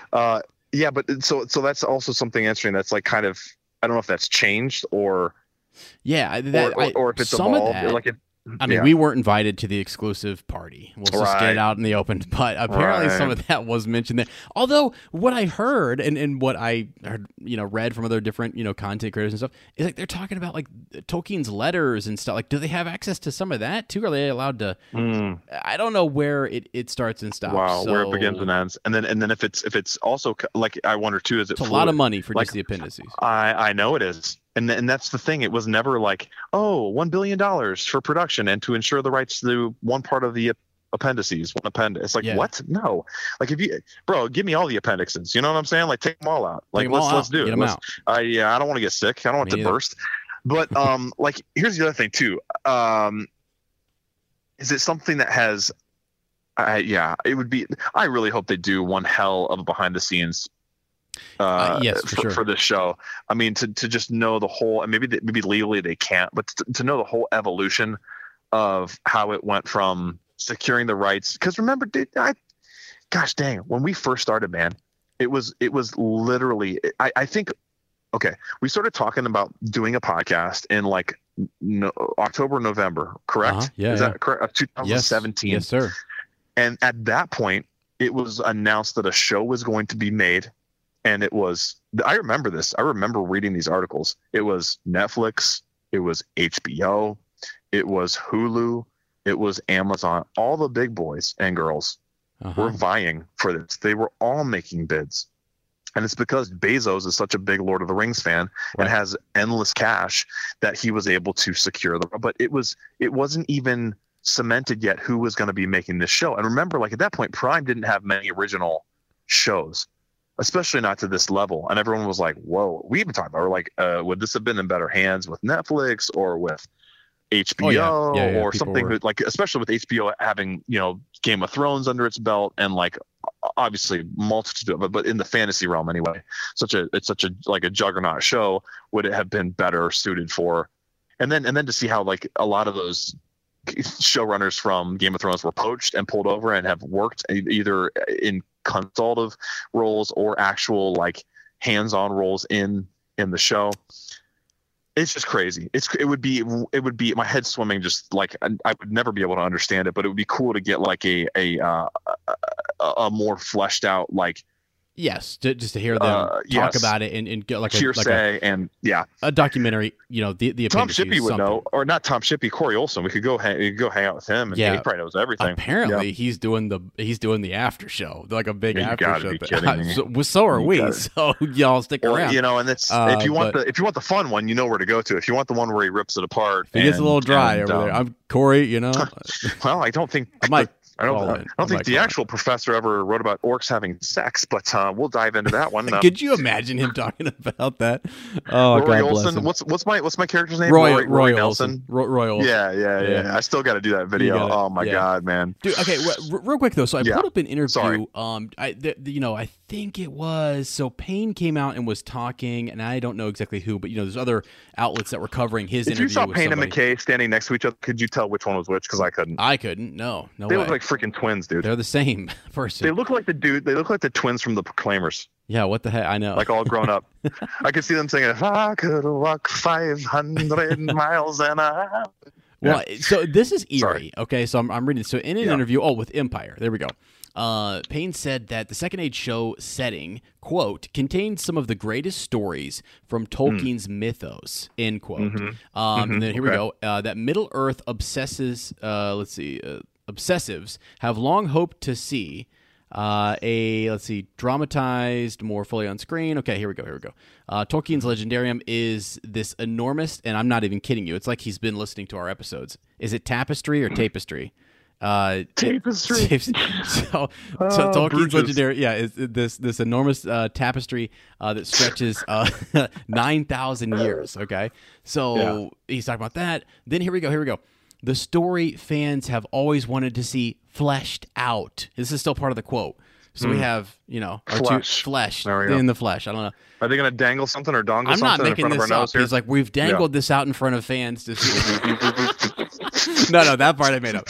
But until now has only really been told in whispers, he says, right? So key moments from the Middle-earth history, the Rings of Power is expected to adapt, including let's see here. the Dark Lord Sauron's ascension, the downfall of Numenor, and the forging of the rings. So, right, I mean, like there we go. But yeah, I think people are looking for, is there, which characters could show up? I mean, all these different things and stuff. And they're trying to figure out, okay, what do they have access to, and what can't they do? I guess is the bigger question. That is probably the bigger question, because the whole, what we had had for a long period of time was that there were pillars they couldn't move. Right, that was the phrasing that was used. There were pillars, events. Characters that Numenor had to be shown has to fall, right? yeah, things that obviously, like very obvious things that had to happen, but that they were being granted freedom as to how they got there, and that was always the allure of the show, because Tolkien didn't really. And this is, I've heard other people say this because I have not delved into the Second Age. I've read part of the Kelebeth. I've looked at the timeline when we've talked about certain things just to get my head around how long of a period of time it is, what happens, all in that in the Second Age. But that a lot of it is a skeleton. It's a skeleton of events. It reads like a history book. It's not like a narrative where you can just sit down and read all the Second Age in the same way you can read The Lord of the Rings, or even parts of the First Age, right? Like the Great Tales are all in the First Age. Am I correct on that? Beren and Luthien, the Fall of Gondolin, and the Children of Húrin are all in the First Age, and so it's even different from that. And so, really, if you think about it, dude, they're taking maybe one of the most difficult in terms of like how to get from one point to another time frames within Middle Earth. Yeah. It's even more challenging, I think, than I don't know how they would be jumping from point to point. I have no idea. I don't either. Like, Ar-Pharazôn is in this bad boy, and I'm like, hold on, like where are we starting and stopping here? I mean, how long do these kings and queens live? I know. Do you remember we thought Ismael Cruz Cordova was Ar-Pharazôn. Do you remember that? Yeah, we thought he was. we had him cast as everybody. He would have been freaking great. He was all over the place. Dude, now he's out there wearing bark armor, which is awesome, by the way. It's so cool. His characterization, like his costume, is my favorite. He next is to all the orcs. Like, he is going to be fan favorite. He's going to be legit. I know. Yeah, he's like a new Legolas. I mean, yes, he is. 100%. So, hey, here's something interesting too to think about just in terms of when we go into this. So Payne is going on and saying that they're hyping the show up, and he's promising that the Lord of the Rings, Rings of Power, will have more action scenes than any television or streaming show we've ever seen. Wow. More action scenes than we've ever seen in any streaming television show. That's pretty awesome for him to say that. Now, hold on. He also says, though, it's going to be more of that one-on-one, character-driven encounter. Instead of like 10,000 orcs fighting 10,000 men, it's like, what's it like to have one orc in your face, in your kitchen? What's it like trying to kill an orc when we've never killed an orc before? You know what I mean? Like stuff like that. Yeah. So we get cool. I love that because we get glimpses of that in the trailer. Like, what is it? Nazanin Bionati's Bionati, her character's encounter of like we see like it's literally that, like an orc is in her house and she's hiding in the closet. Absolutely. Okay. Which to me, like, okay, and here's another aspect that I think they've nailed in that. So getting up to the trailer, right, the theatrical trailer that we received, like, what was it, a month ago now? Yeah. Or the second one, right? The second one wasn't that long ago. No. Was it a couple weeks ago? Couple weeks, 2 weeks ago. Okay, a couple weeks ago. Yeah. Something that they nailed in there, especially with that scene and a couple others, like how it ends with Arondir, Ishmael Cruz Cordova's character being pulled back into the branches from either orcs or ents or something. Is okay. This is something else I wanted to touch on, like the element of horror film. Like that was another brilliant thing of Peter Jackson taking the reins of Lord of the Rings. Before that, he had done a bunch of horror, gore, monster movies, suspense, and scary stuff. If you think about Lord of the Rings, think about Middle Earth, it's full of suspense and scary and gory stuff.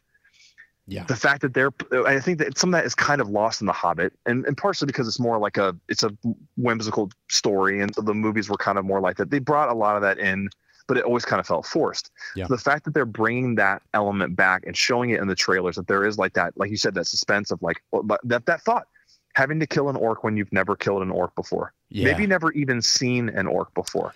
Like it'd be like me sitting by this fire and something coming up, some monster coming up and trying to kill me. Yeah. Lane, let me like that element. is brilliant. Yeah. Let me just say something here, okay? Let's get in here. Let's come on. Let's go. Hold on. So take your shirt off, Mark. Or is that his name? Yeah, Charles. Take it off. Show me the biceps. Here we go. Let's see them tries. Okay. You thought I was excited for Glorfindel, but Celebrimbor's over there. No. Okay. These guys. So the showrunners have come out and they said things that happen in season 1, they don't pay off until some things will pay off in season 2, some in season 3, some 4, and some in season 5. They've got it out through 5 seasons. They know where this thing is going in 5 seasons, and that's what took so long to write and sequence and put all this. Okay. That's wild. Now, as a Star Wars fan, how much does that excite you knowing that? Oh, that's how you do it. Yeah. This is securing the ball and not fumbling. You know what I mean? Yes, it is. Dude. This is having a master plan. This is having, ironically enough, it's having a contingency plan. You know exactly what's going to happen when. So that's something that Sarah and I were talking about recently, dude, with Stranger Things, right? Which you and I have not had a chance to talk about the most recent season of Stranger Things. Phenomenal is what it is. Oh my Lord! It has cemented itself. It was in the top 10 before. Now it's in top 5.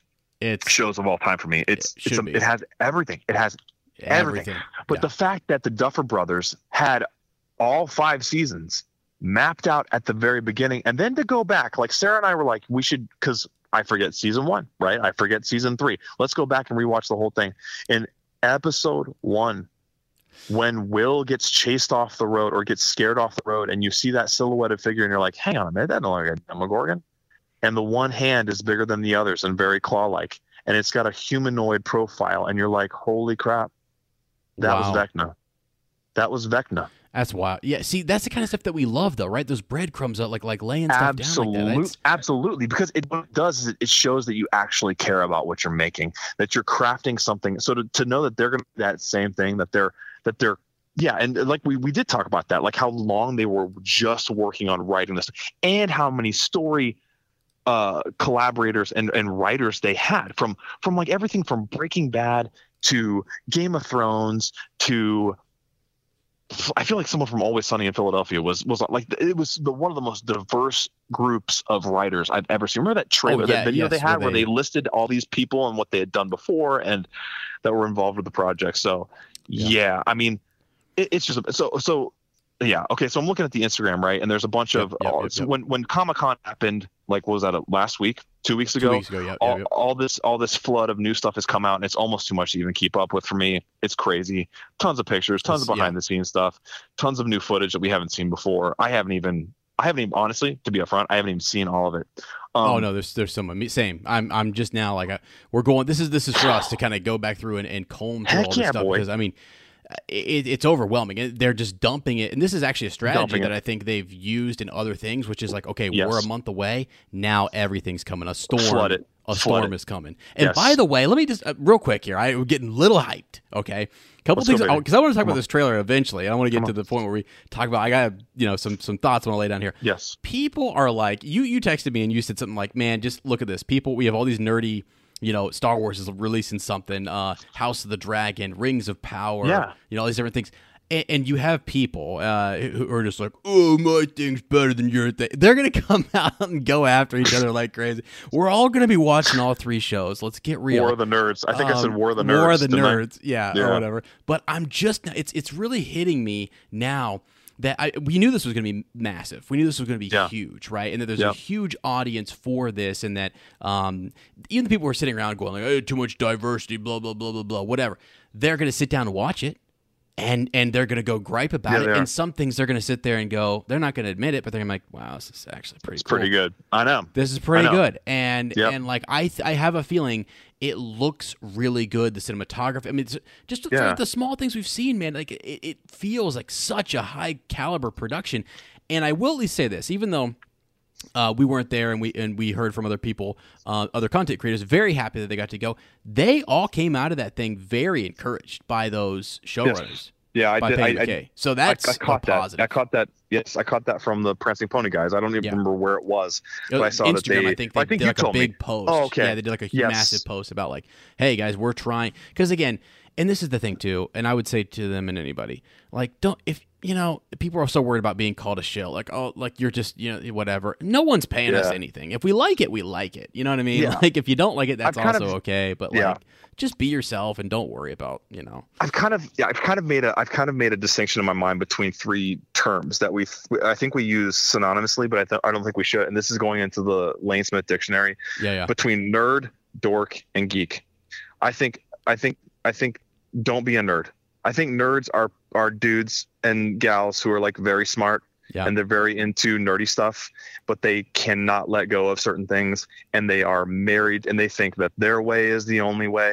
I think you got geeks who are on the same level with nerds in terms of intelligence, but they're a little more free flowing. They're a little more accepting, and they're a little more like, hey, let's go. And then you got guys and girls like me who are dorks. We're stupid.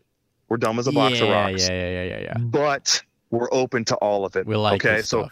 So low intelligence, high openness. Kids table, where we're sitting, right? With the dorks. I'm sorry, yeah. And I'm changing the spelling of dork to include orc, because we're all gonna orc boy. We're all fanboy, fangirl over the orcs. DORC. I just think we need less nerd. We need to be less nerdy. We need less nerds. Like, we need to geek out, and we need to dork out over this show. You got to have fun with it. Like, just dude. And here's something else, bro. Here's something else. Okay. Have you noticed that there are, like you were just talking about, more and more people are going to come around to it? I hear a lot less negativity and a lot less haters. I've seen so many comments who are like, well, I was on the fence until that trailer. That trailer was pretty awesome. It's like people just, the closer it gets to it, the more they see. Here's another aspect that we haven't even talked about yet, man. Yeah. That is such, and Rebecca Robney is going to start blaring the music, man. Yeah. You know that for the last few months, and probably even, who knows, maybe even right now, that music stuff goes right up to the cusp. It goes right up to the end. They're working on scoring and composing, not composing, but like performing the music to get it all mixed for the final, mix and go and I get out there. But we haven't, I think we've heard glimpses of stuff in the trailers, and the stuff that we've heard in the trailers, I'm like, that's beautiful. I don't know what that is. I don't know who composed it. I don't know if that's for the show or if that's just filler, but it's gorgeous. Like, I've tried this before. I don't know. Like, there are other movie scores I will listen to for sure. Yeah. But nothing even comes close to The Lord of the Rings. If The Lord of the Rings wasn't even a movie, if the movie didn't exist and all we had was the soundtracks, it would still be in my top 5. Like, I would listen to Howard Shore's Lord of the Rings, Fellowship of the Ring, Two Towers, Return of the King. Like, the fact that music is such an important part, and songs. Well, we hear it in one of the trailers. There's a song being sung, right? Yeah. So that's another encouraging thing to think, like, and I know that there was another whole article, right? That, there's so much to talk about. There was a whole another article about the language aspect and how they're being very careful about, like, we don't know exactly what Elvish would have sounded like. Again, it's like, okay, I love how seriously people take this, but it's a freaking made up story, man. It's not real. Like, you could be doing gibberish. I wouldn't know any different. Like, so the nerds would know, but dorks like me aren't going to know. Just get it close enough. But they're very intentional even about, like, how they craft Elvish to sound, because it's an earlier form, because Tolkien didn't really elaborate on it or something like that. So even that, they're being very meticulous with. There's like a lead linguist, just like there was for both trilogies with Jackson's crew. That there's the head linguist who's like in charge of I can't remember what her name is, but she's in charge of people are gonna love that I can't remember her name. But she's in charge of the linguistic direction and making sure that the Elvish sounds right, and the Dwarvish and the Black speech and all that stuff. So that's also an incredible thing. I wanted to ask, because I'm dying to know this. Yeah. Because I did a side by side, and I'm pretty sure it's Tom Hanks from Castaway. But who do you think the Meteor Man is? Dude, let me tell you. Okay. And I haven't read anything. I don't know what people are saying. And I like it that way. I have no clue what people's theories are. Do you think he's an Astari? Do you think that he is Tom Bombadil just going for a ride? Full stop. He is a blue wizard. He's a blue wizard. 100% he is a blue wizard. Then why is his loincloth brown? What's he doing over there? Why is he all blue? Why is he got a brown? Why wasn't the meteor blue? I should have been a blue meteor.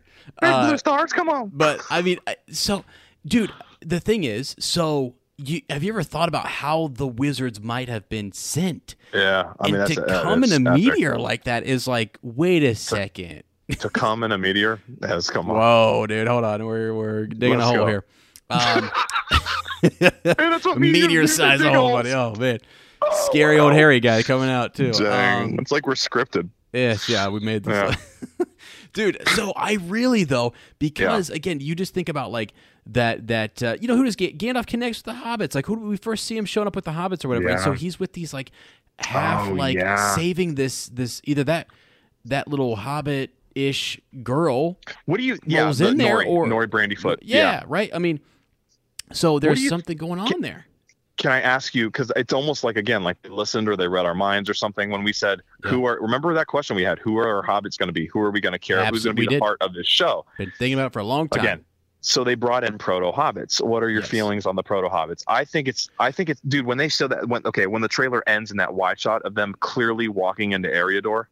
Yeah. And like the settling of the Four Farthings. Mm-hmm. It's almost, I think it's almost going to kind of give me a taste of what I want of the like the Hobbit television series. Now it's going to be way more archaic and like historic and like cavemen hobbits. Right, but what do you think about the inclusion of, now the only thing I'm a little freaked out by is like, they're going to have to be careful who they interact with because they aren't in any of the lists. And if they're hanging out with Ents, it better be Entwives because they weren't in the list for the Ents. And that's going to be kind of, a pillar. Hey, that's a pillar. You know what I'm saying? Nail on the head right there, my friend. Yeah. I honestly think that's exactly, they are the Entwives. I actually, like 100%, I was thinking, it's the big mystery. Where did they go? And then you like you said, you're trying to figure out like, when did that separation take place? And then they're not in the list, as you say, so you couldn't really break form with that. So unless like in the list, like a hobbit is something that comes later, and these are not really hobbits, so maybe that's something where they're like, maybe it gets caught in the details there or something. They've got a different name. They've got a different name in the list, maybe. Perhaps, and they've evolved to something more or whatever. So maybe you get by with that. But I'll tell you right now, I'm just so happy that they're there because you think about orcs, right? We thought about, they thought about the evolution of orcs after the first age, right, and after the Great Loss and everything. So and then them kind of going out into different groups, different factions, and then I like these different headpieces in my headcanon right now. There's different like the orcs have names, and that they have more of them have names, and then there are leaders among them. There's a hierarchy, like you said, and there's orc women. And orc women. So then now you're going to show us what led up to the hobbits and what were these other groups and these other did some of them secretly of great service and get a special place over in Valinor that we didn't know about? Who knows? I mean, oh my gosh, who knows? I mean, did some of them go east with the blue wizards? And we didn't. There's a splintering of fractioning. There's a lot of things that they could go crazy with, and I hope they do. Because I don't really care. Wow. It's story. There's a void. What people forget about the Second Age and everyone keeps talking about, there's such a void there. Yeah. There is no story. I think people are uncomfortable. I think people are uncomfortable with it because it is the unknown. And people, as we know, these guys are writing it. Yeah, let them write it. Right. I mean, whatever. Right. And I think, that it's really interesting because, oh, man, I can't remember where I saw this. Cannot remember where I saw this. Yeah. And, like, of course, the people who... No, I've never read Professor Tolkien's countless letters would just love that I remembered part of one. But there is an excerpt from one of his letters where he supposedly, no, not even supposedly, I read it. It was a quote from this letter where he envisioned a time where what we've always talked about, like the genius of George Lucas allowing other creatives and writers and authors into his world, where Tolkien did the same thing. Yeah. He envisioned a future where other storytellers could have a place in Middle Earth and contribute. Mm-hmm. And I think to myself, why is that one? Why does that one get buried? Why that's one that we have never heard. It's always brought up that he had a very specific idea, but then he also was really disturbed by people who took his stories too seriously. Like there's a great BBC documentary on him you can access on YouTube, and it's him talking. And people are like, what do you think about the craze? And this was like in the 60s for your stories. And he was like, I'm kind of, it's okay.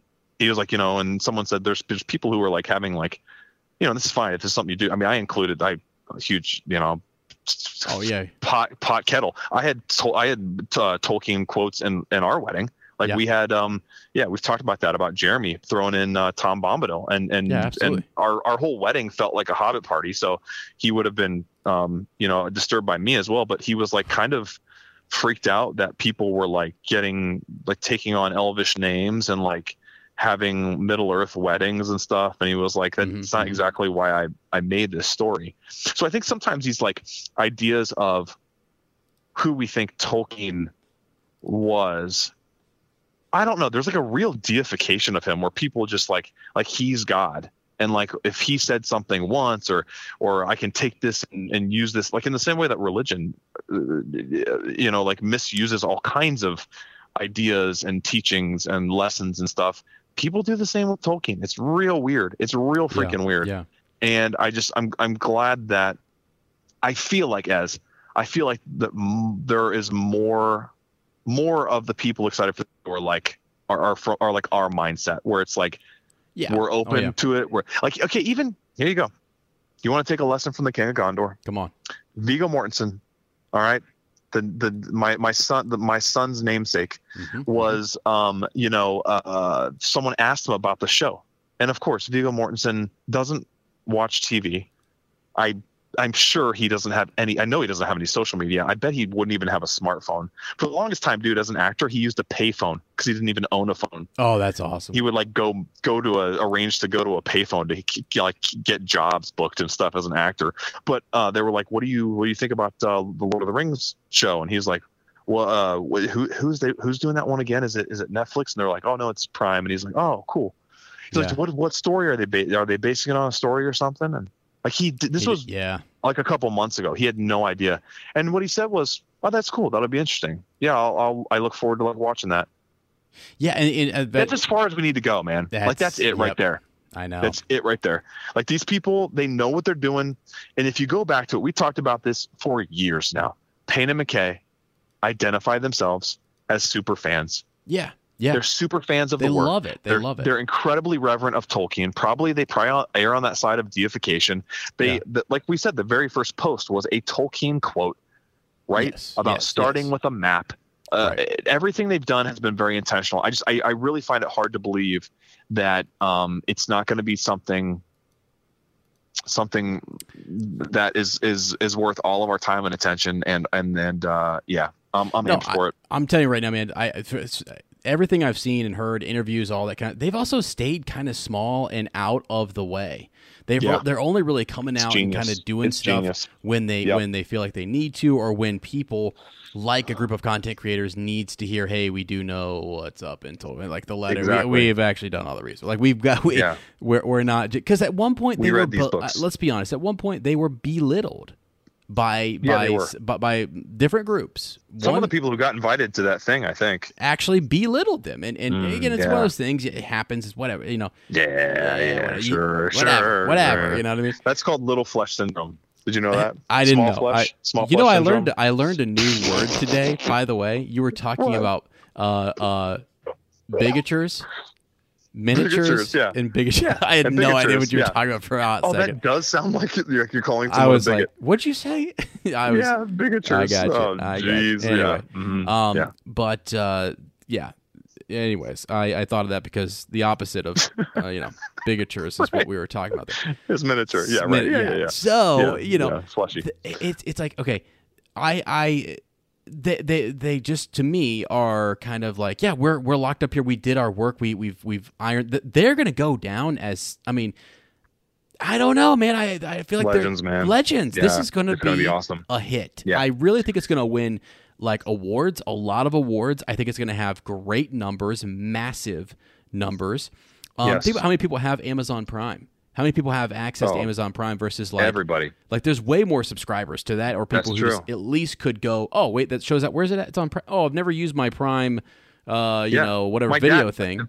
Case in point, my dad. I was telling him that when the trailer came out, the most recent trailer, and I played it for him. He's like, that looks great. He's like, people are upset about that, because I prefaced it with people are there's like a large group of people, not the majority, but a large group of people who are just up in arms about everything and saying it's woke and that it's going to be trash and all this stuff. And I'm like, geez, wow, let's just take it easy, man. It's woke as it's awesome. Yeah. Right. Yeah. Like, yeah, exactly. And Dad finished watching. He's like, people are upset about it. Like, how am I going to be able to watch this? I'm like, Dad, it's on Prime. He goes, well, do I have to do anything special? I'm like, Dad. yeah. They don't know. The same way you get, the same way you get if you give a mouse a cookie for the girls. You're not going to be able to miss it, bro. It's going to be right up there. You're going to click and it's going to play. It's going to show right up. Yep. Okay. Do you want to talk about? You said you want to talk about the trailer. Some of the moments from the trailer. Yeah. Okay. Just a couple things, right? So, this came out a couple weeks ago, and I have it. Let me go ahead and pull it up here on the screen so I can do kind of like a click through here real quick. Yeah, boy. Let's do it. We can kind of break this bad boy down. So let's start from, well, as we should, the beginning, right?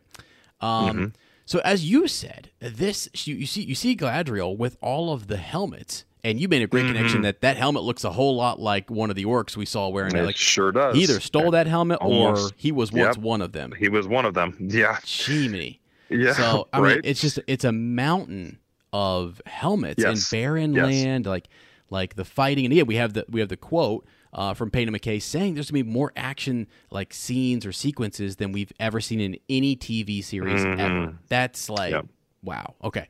So anyways, really cool shot there, and then I'm just gonna kind of like click through this here real quick so we can kind of do then you've got like the Elvish Kingdom, you've got Gil-galad, you've got like a crowning kind of ceremony going on. Yeah. What are they doing there? I mean, it's like a meeting of the minds. Are they planning something? Are they? Well, and they're talking about the times of peace, right? Doesn't she say something about like our times of peace? We thought our joys, would be unending. Yes. Right. So it's definitely like showing. Maybe it's just showing. There's like kids running in white. Dude, like and that's the thing. As children, I don't know. Yeah. Yes. That shot. Could we do a bunch of time jumping with the elves? Yeah. Could we have like a more? We talked about that months. Yes, we did. Over a year ago. We talked about that. Of course we did. A shorter. We've talked about everything, but don't invite us.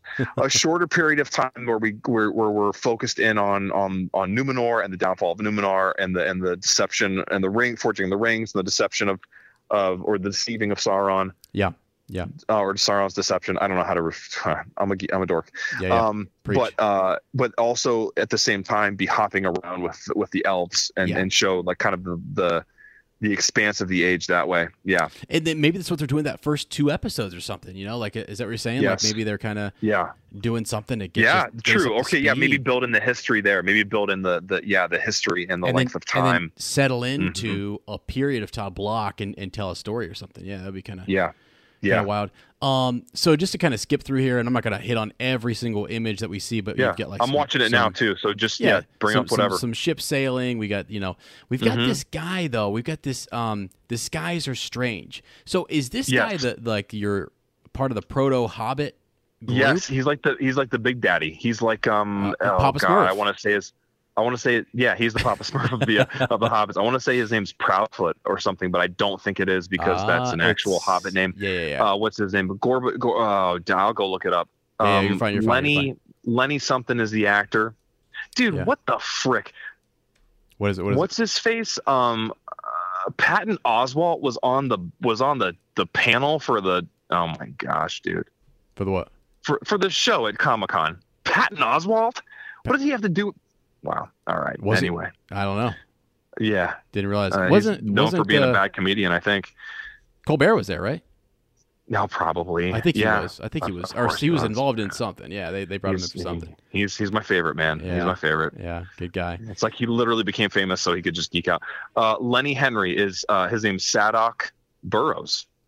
Okay, there we go. Big Daddy Burrows. Big Daddy Burrows. Burrows is in Bulgers. I mean, that's one of the very first names that actually Bilbo lists off in his speech. All right. Okay. All right. I like so that. maybe that signifies like one of the first families. Yeah. If you're getting whatever with it. Yeah. Something interesting about all these different trailers too. The folks are all looking to the sky and they all see that the meteor man. That meteor. It's this piece, right? It's this thread that is binding everyone's witnessing it. It's coming. Yeah. Let's think about this too. The word is starry has star in it. Yes, sir. Like a falling star. Yes, sir. Let's go. Holy cow. It's a blue. All right. He's a blue wizard straight up. He's a blue wizard I'm for all sure. for it. I'm all for it. Yeah. So it is weird how that one teaser trailer was literally everyone witnessing the falling of it. Yes, exactly. What do you think about this Palantir element too? I love Galadriel it. looking one of the Seeing Stones. So she's in Numenor, I'm guessing, right? I mean, this is where because that's one of the queens.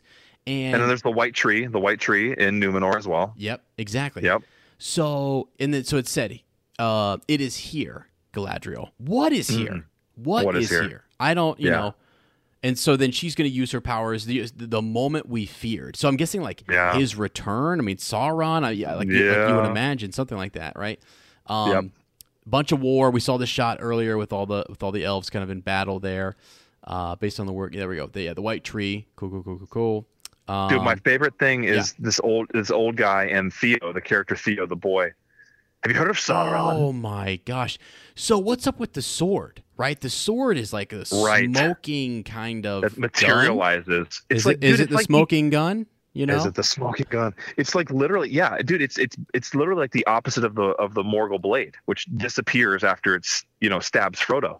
Yeah, it's like the opposite of that. It builds. Yeah, man, this trailer is so good. So well done. Yeah. This trailer is so good. Yeah. So who's walking through all those orcs? Oh my gosh. Okay. Yeah.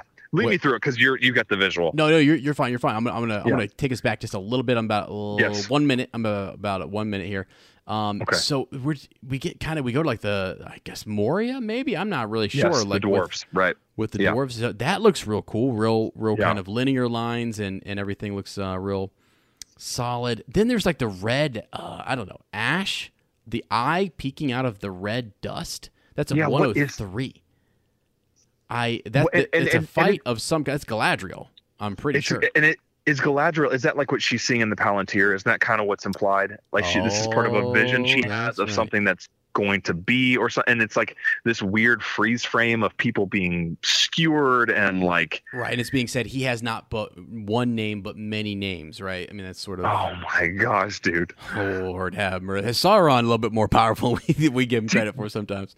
Oh, dude, absolutely. I mean, do you also think there's some confusion of whether he is Morgoth? Do you think they think that Morgoth has come back? Absolutely, dude. And there'll be some confusion there. Why wouldn't there be? Yeah, he's a master of deception. So he would want to bring as much fear as he could. Yes. So there's there's also this around 109, 108. It's what is this? It's like a blue sky kind of fortress. People are saying is that the Dark Lord's fortress there? Let's say maybe 110 here maybe. Okay, let me get there. Yeah, it's kind of you've got like clouds, you've got a lot of misty stuff, real harsh edges. I'm guessing that's got to be something. That's dark. It looks ominous, straight up. So that's a new image that I hadn't really seen before. And this thing is just littered with like 1 second little kind of I know. things. You could break. Oh, yeah, I saw it. Oh, yeah, okay, yes, that's incredible. It looks like stalactites or stalagmites coming out of the ground. It reminds me of that freaking sword that kid had, actually, the way it was kind of broken off or whatever. It's that shadow sword, which is, I mean, we'll get back to that in a second here. Then you have just after that sort of this mark or this symbol that's being formed out of almost like ice. It's like emerging right after that. It's like like on the ground. Yes, and it almost kind of looks like the sword, like the same pattern that the sword had. Yeah. So this boy is seemingly marked. The old man grabs his arm.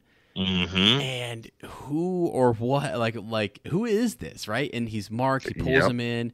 Have you heard of him, lad? Right? Have you heard of Sauron? Yeah. Holy cow! Oh, that's so cool. So you wonder if they're like going if they're they look like they're in prison. Right, and they are like they're recruited. Yeah. Are they a part of his army? Are they captured? Captured. Yeah. He becomes one of his, lieutenants. Did he give him captains? The sword? I mean, like, what is? Yeah.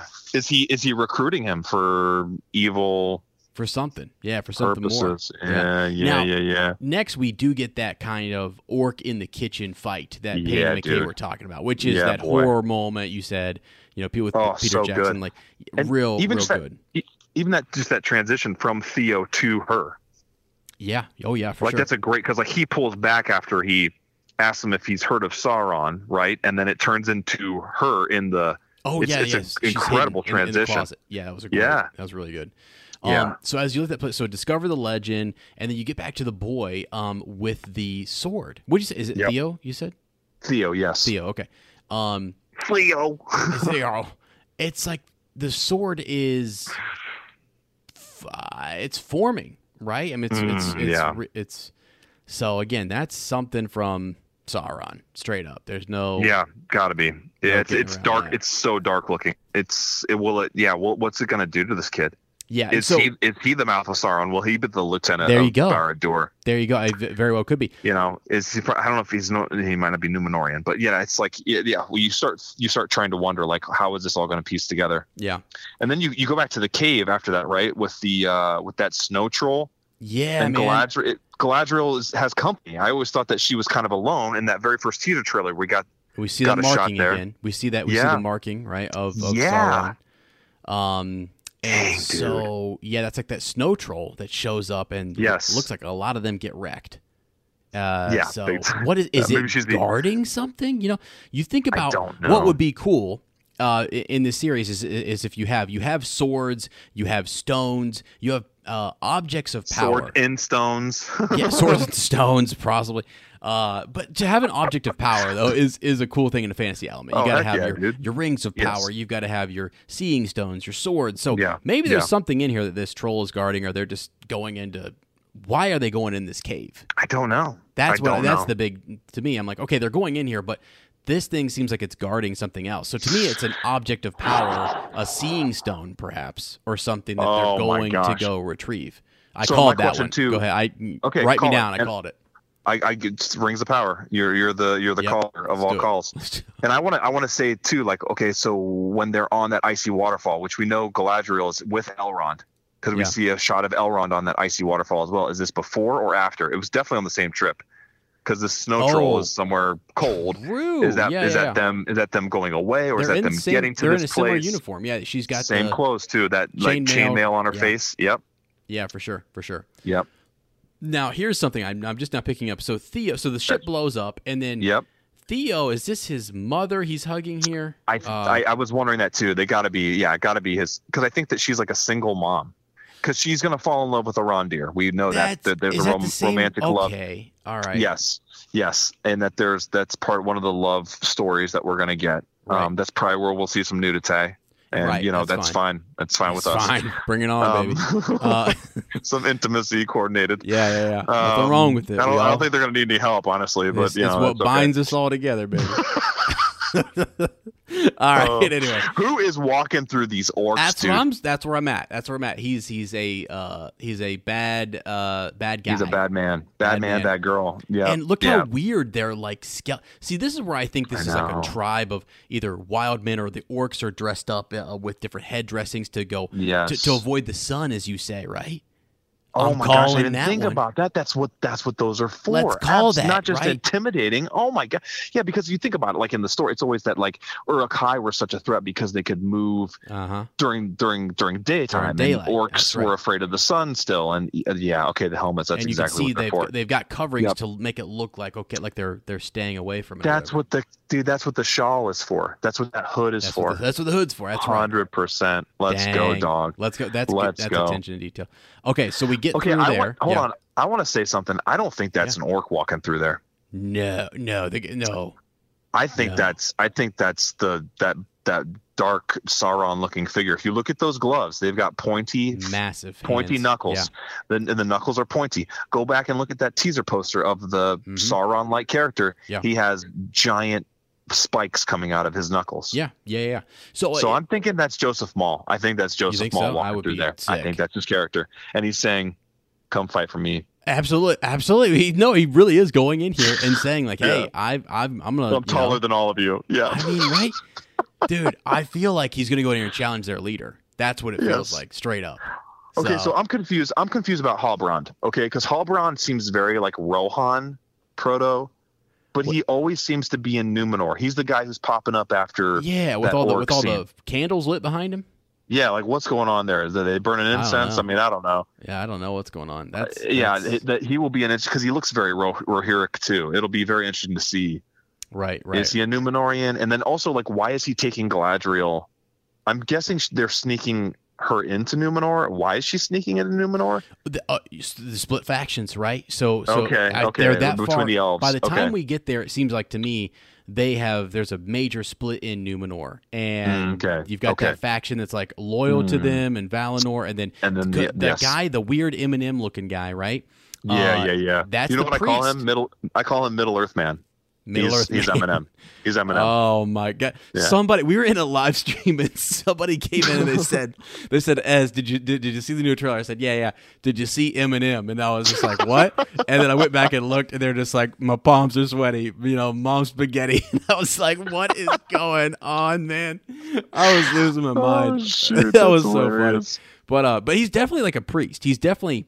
Yeah, I mean, he's getting a mouthpiece, maybe mouthpiece of Sauron, and changing the tide. High priest of some kind. He's not charming enough to be Anatar. That's my only thing. Is like he's not charismatic enough to pull off an Anatar. He's not deceiving anybody. He looks just like an angry teenager. Like you can see his vibe a mile away. Yeah, which is what he's going to do. And that's important. That for some reason that's going to be interesting. Okay, I've skipped ahead here a little bit. So, because we get like Galadriel board in the ship. A bunch of shots. Yep, a bunch of shots. Get, a lot of looks like montage. Elves like pulling their swords out and pledging loyalty to somebody. A Numenorian baby, like the queen of Numenor, who people are also very upset about. This is Isildur's sister, a created character. She is not anywhere listed. Okay. And she is the queen of Numenor, or the new coming queen, or something. And people are very upset about that. That's crazy. There are queens of Numenor, though. So Isildur doesn't need a sister. I know. Remember the Shepherd Queen? What was her name? And I thought that maybe. Because. Emma Horvath was going to play her, but she's not. She's just. I think she's another like relative of Isildur's. But there were queens of. Right. So, okay, so I have a question. I'm making a prediction. Prediction. Please. When we see, after all these little shots and stuff and the lovemaking and the horse riding. When we see Galadriel swimming and that giant tail coming down, I think that's Ulmo. Oh my gosh! Yeah. Okay. I think we're supposed to think it's just a sea monster, but what if we got glimpses? Like, because that's another thing they could do. They could totally find a way to show us these gods. Yeah, of Middle Earth. Why couldn't we see Ulmo? Some sort of manifestation or a creature that's something, right? Because or could we see him himself like that? You know what? Interesting about that. Is she trying to get somewhere that she's not supposed to get to, or something? You know what I mean? Like, is Galadriel breaking the rules here a little bit? Dude, here's what I don't know. Here's where I'm showing my spots. Okay, is she allowed to go back to Valinor? Is she trying to get back to Valinor? Well, that's what. She is somewhat. She has to kind of earn her right and her ticket back, sort of. I mean, she has to. Oh, that's right. Okay, so here's my thing. A sea monster is not going to stop her. It's going to have to be some sort of higher being. Yeah, true. Why not the god of the seas? I don't know. Like, that would be really cool. And it looks like some illustrations I've seen of Ulmo before where he's very fish-like. Yeah, that would be dope. That'd be cool. That'd be really cool. Yeah. Okay, I'm gonna back us up for one moment, real quick. So when Durin is holding kind of it's like a silver. It looks like a bullet, doesn't it? Like it looks like it's like a shell. I don't know. I don't know. Is that the metal that he wanted to use to be forged for his ring? His ring or something? Oh, you little bastard! I think you're probably right. I mean, that's a miniature, but it's not a bigature, but it's definitely. This was my mother's favorite toe ring. Yeah. Could you make it into something special for me? Oh my gosh. Anyways, that looks pretty cool. So, okay, we got like you said, get past all the war stuff, the water scene. And then more shots of Numenor, a couple real quick shots of the drums. Oh, we missed one I wanted to hit here real quick was the dwarves singing.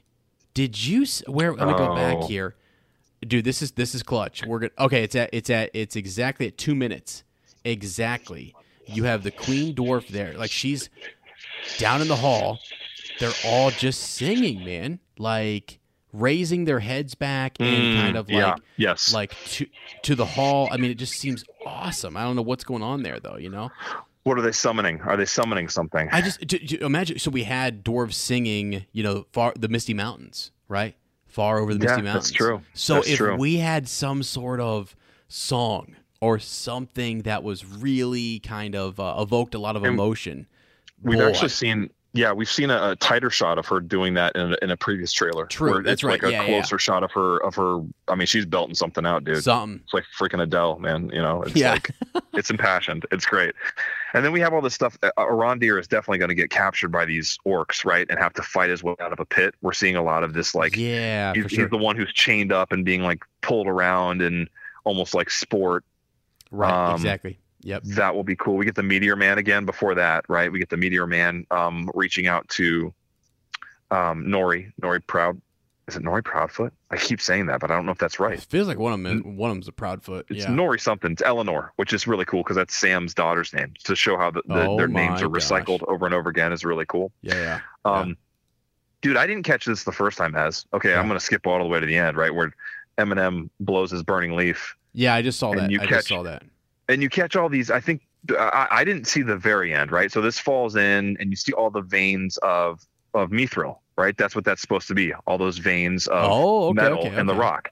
And so that's why a lot of people, I thought, were saying Balrog, but I watched to the end and they show an actual Balrog. Yes, they do. Yes, okay, and so, and then you got Arondir getting pulled in. That's awesome. Again, I'm going to go back to the whole continuity thing. That's the Balrog from Lord of the Rings, right? It is, man. Yes. Okay. So yeah, it is. Again, it's like why is some stuff so uniform and so easily recognizable to, like, you could have done a Balrog in a different way and we would have known it was a Balrog.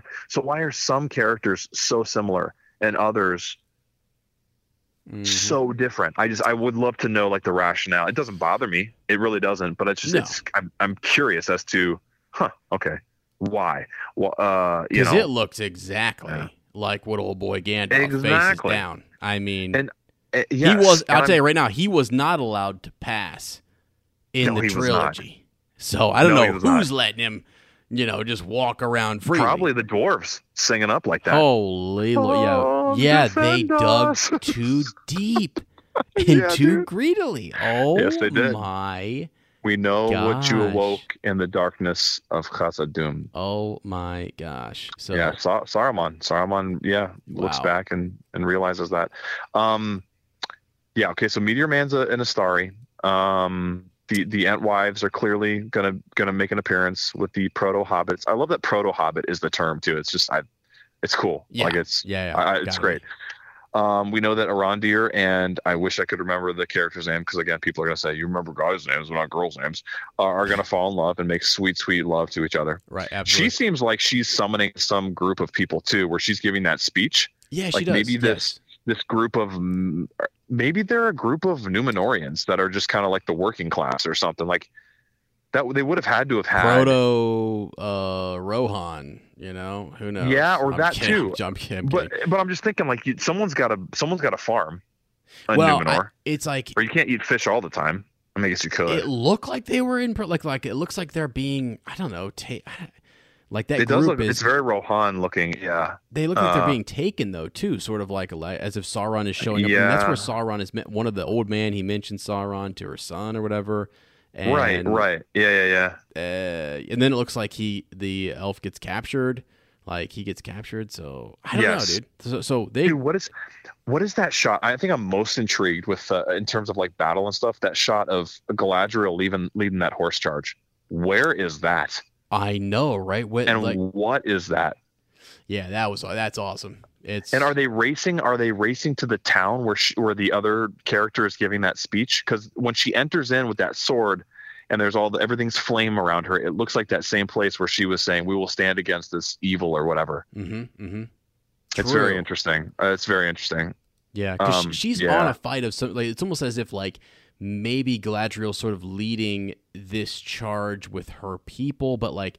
Is Gil-galad involved? Is Elrond, like, is she? I don't know. It feels like she's on her own doing something. It does feel like she's on her, and almost like she's kind of pulling Elrond along with her as much as she can. Yeah, but it's I mean, making her the lead, like air quote lead. She's going to be our lead. Absolutely. Awesome. I was just going to say we're going to have to. She's going to have to be like our central character because she's.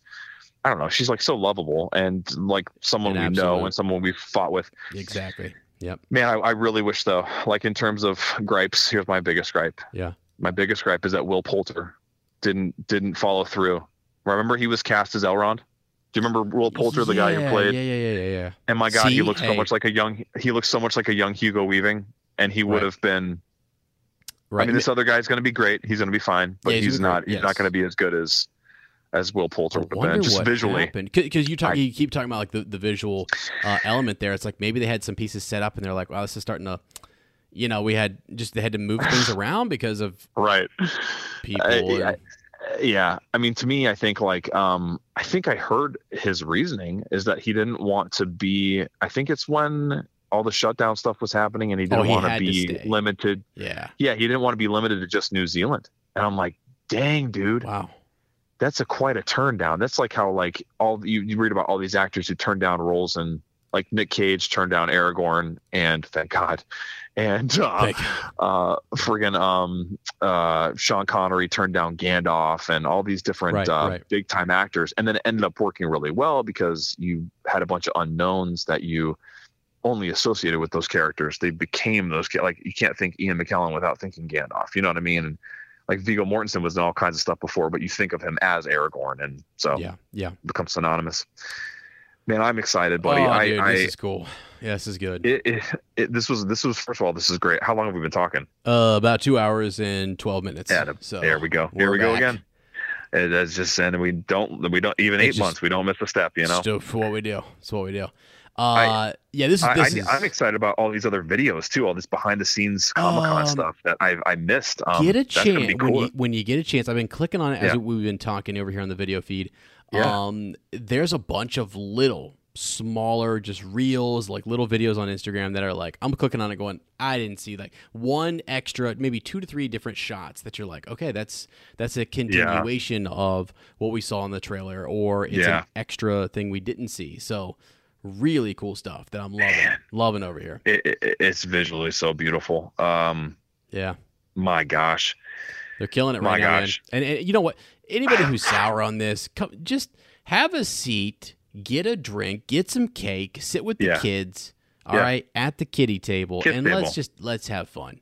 You know I mean, we color all the time. We're coloring, pictures of instead of taking them with our cameras. Like we're innocent. I don't even know, anymore. I've been kind of like, I would even say that other content creators who are professors maybe need to, I would just imagine that you can't get too. See, I don't even know, based upon what I don't know. I feel like there's going to be a lot of stuff that's really made up that is not going to be based in anything in a letter, nor like it's just a reference. Like the lines in the dialogue, some of it may come from a line somewhere, little phrases, but it's all wrote by them. So, baby, you know what I heard once? Yeah, I heard the best teachers never stop learning.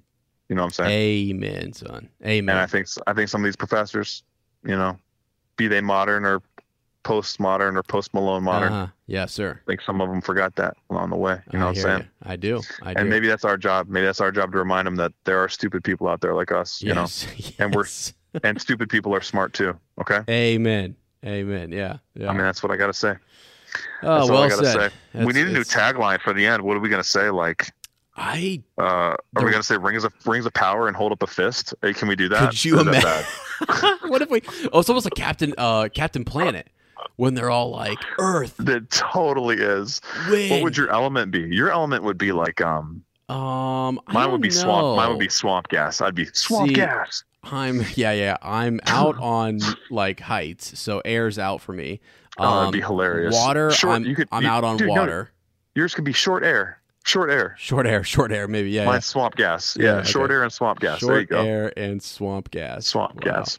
That's wild. Those are our powers. Yeah. Shoot, dude, that's freaking hilarious. It has been great. It's been great, and I think now that we have this situation down here with the phone, I kind of feel like this is gonna be super easy. This is kind of game changer, bro. I didn't even need to buy that recorder. I'm glad I did. Well, I'm very glad that you did, because we have some really high quality stuff, which is really great. I will for folks like on Patreon, I've got some stuff from Lane gonna release for you guys, and maybe that orc conversation too, because you were fired up. I listened to the first little bit of that, and I was on the toilet. I was on the toilet the whole time. Well, too. We're definitely releasing that on Patreon then. And I tell you what, man, there was some orcish stuff going on, but I didn't get a single turd out. Not one. Wow. I was so excited. I turtled up. I froze. Unfortunate. That's unfortunate. Well, it depends on your point of view, I guess. Yeah. I heard that in Star Wars once. Yeah, from an old wizard. All right. By the way, that show was awesome. I don't understand people's gripes with that show. Me neither. I know they all need to shut up. What, like, people all need to actually just. Do you want 20 years ago where everyone was clamoring for any kind of extra thing? Like, I really don't get it. I really don't get it. We are spoiled anymore in the day and age. I think that we had the same conversation. Yep. Many good shows coming out and so much good, fun, cool content that people are just getting a little. As kids, we dreamed of this kind of stuff. As kids, you and I were like, oh my gosh, there's going to be a Phantom Menace. Years between projects and stuff, and we're getting one every 3 months, and it's Anyways, Kenobi was awesome. So Andor looks like it's gonna be a lot of fun too. And more to tell you about that on by the way when we off air. I guess some good news for you. So offline. Again, friends. Here's what we'll do. We'll just put Lane on. We'll put Lane on the spot here. So because if you lack out a what? If you like our podcast, right? Don't forget. Friends, I wrote this 4 years ago. Right. To like us, to subscribe, and then to review, share, send us that shadow facts. We'll see you. Well, I don't know this on the spot. We'll see you next time. And you know what? At the very least, you guys will see us in a month when we review these episodes. So boom, in your face. I also do want to say I think it's really cool. I don't know, I barely caught this myself, and I said something, and I made a comment on something, and someone actually replied, and it was some troll, and they were like, well, this isn't even. They didn't even address the point I made. It was hilarious. I was like, the internet is so dumb. But September 2nd, when the show is coming out, I was like, why not do September 22nd? What's it? September 2nd is the day Professor Tolkien died. Yeah. It was the day that he went to the Undying Lands. Yes, sir. So I think that's really cool, and considering that some of this stuff was some of the last stuff that he wrote, and at the end of his life, he was up to the end of his days, he was working on some of this stuff that we're going to see realized on screen. We got to rally people. That was a really intentional release date and brilliant, and just again another little love letter, another kiss on the bottom. Well, Paul McCartney reference, not sexual. That these guys, they know what they're doing. They honor the guy who created it all. Lane. So there we go. So our tagline to end the show now is Tolkien lives.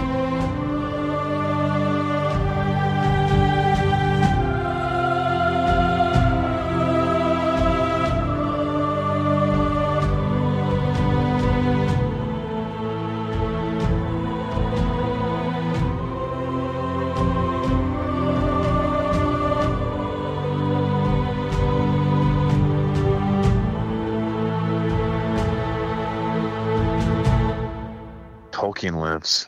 Right? But he's dead though. He's dead. Okay, dang. Tolkien's dead. What if we hold on. Wait. Let's go. Here's our tagline. Tolkien killed it. No, that's stupid. Tolkien lives. I like Tolkien lives. Yeah, I was trying to be. Say goodbye to your credit card rewards. Greedy corporate mega stores, led by Walmart and Target, are pushing for a law in Congress to take away your hard-earned cash back and travel points to line their pockets. The Durbin-Marshall credit card bill would enact harmful credit card routing mandates that would end credit card rewards as we know it. If you love your credit card rewards, tell your lawmakers, hands off my rewards. Tell them to oppose the Durbin-Marshall credit card bill.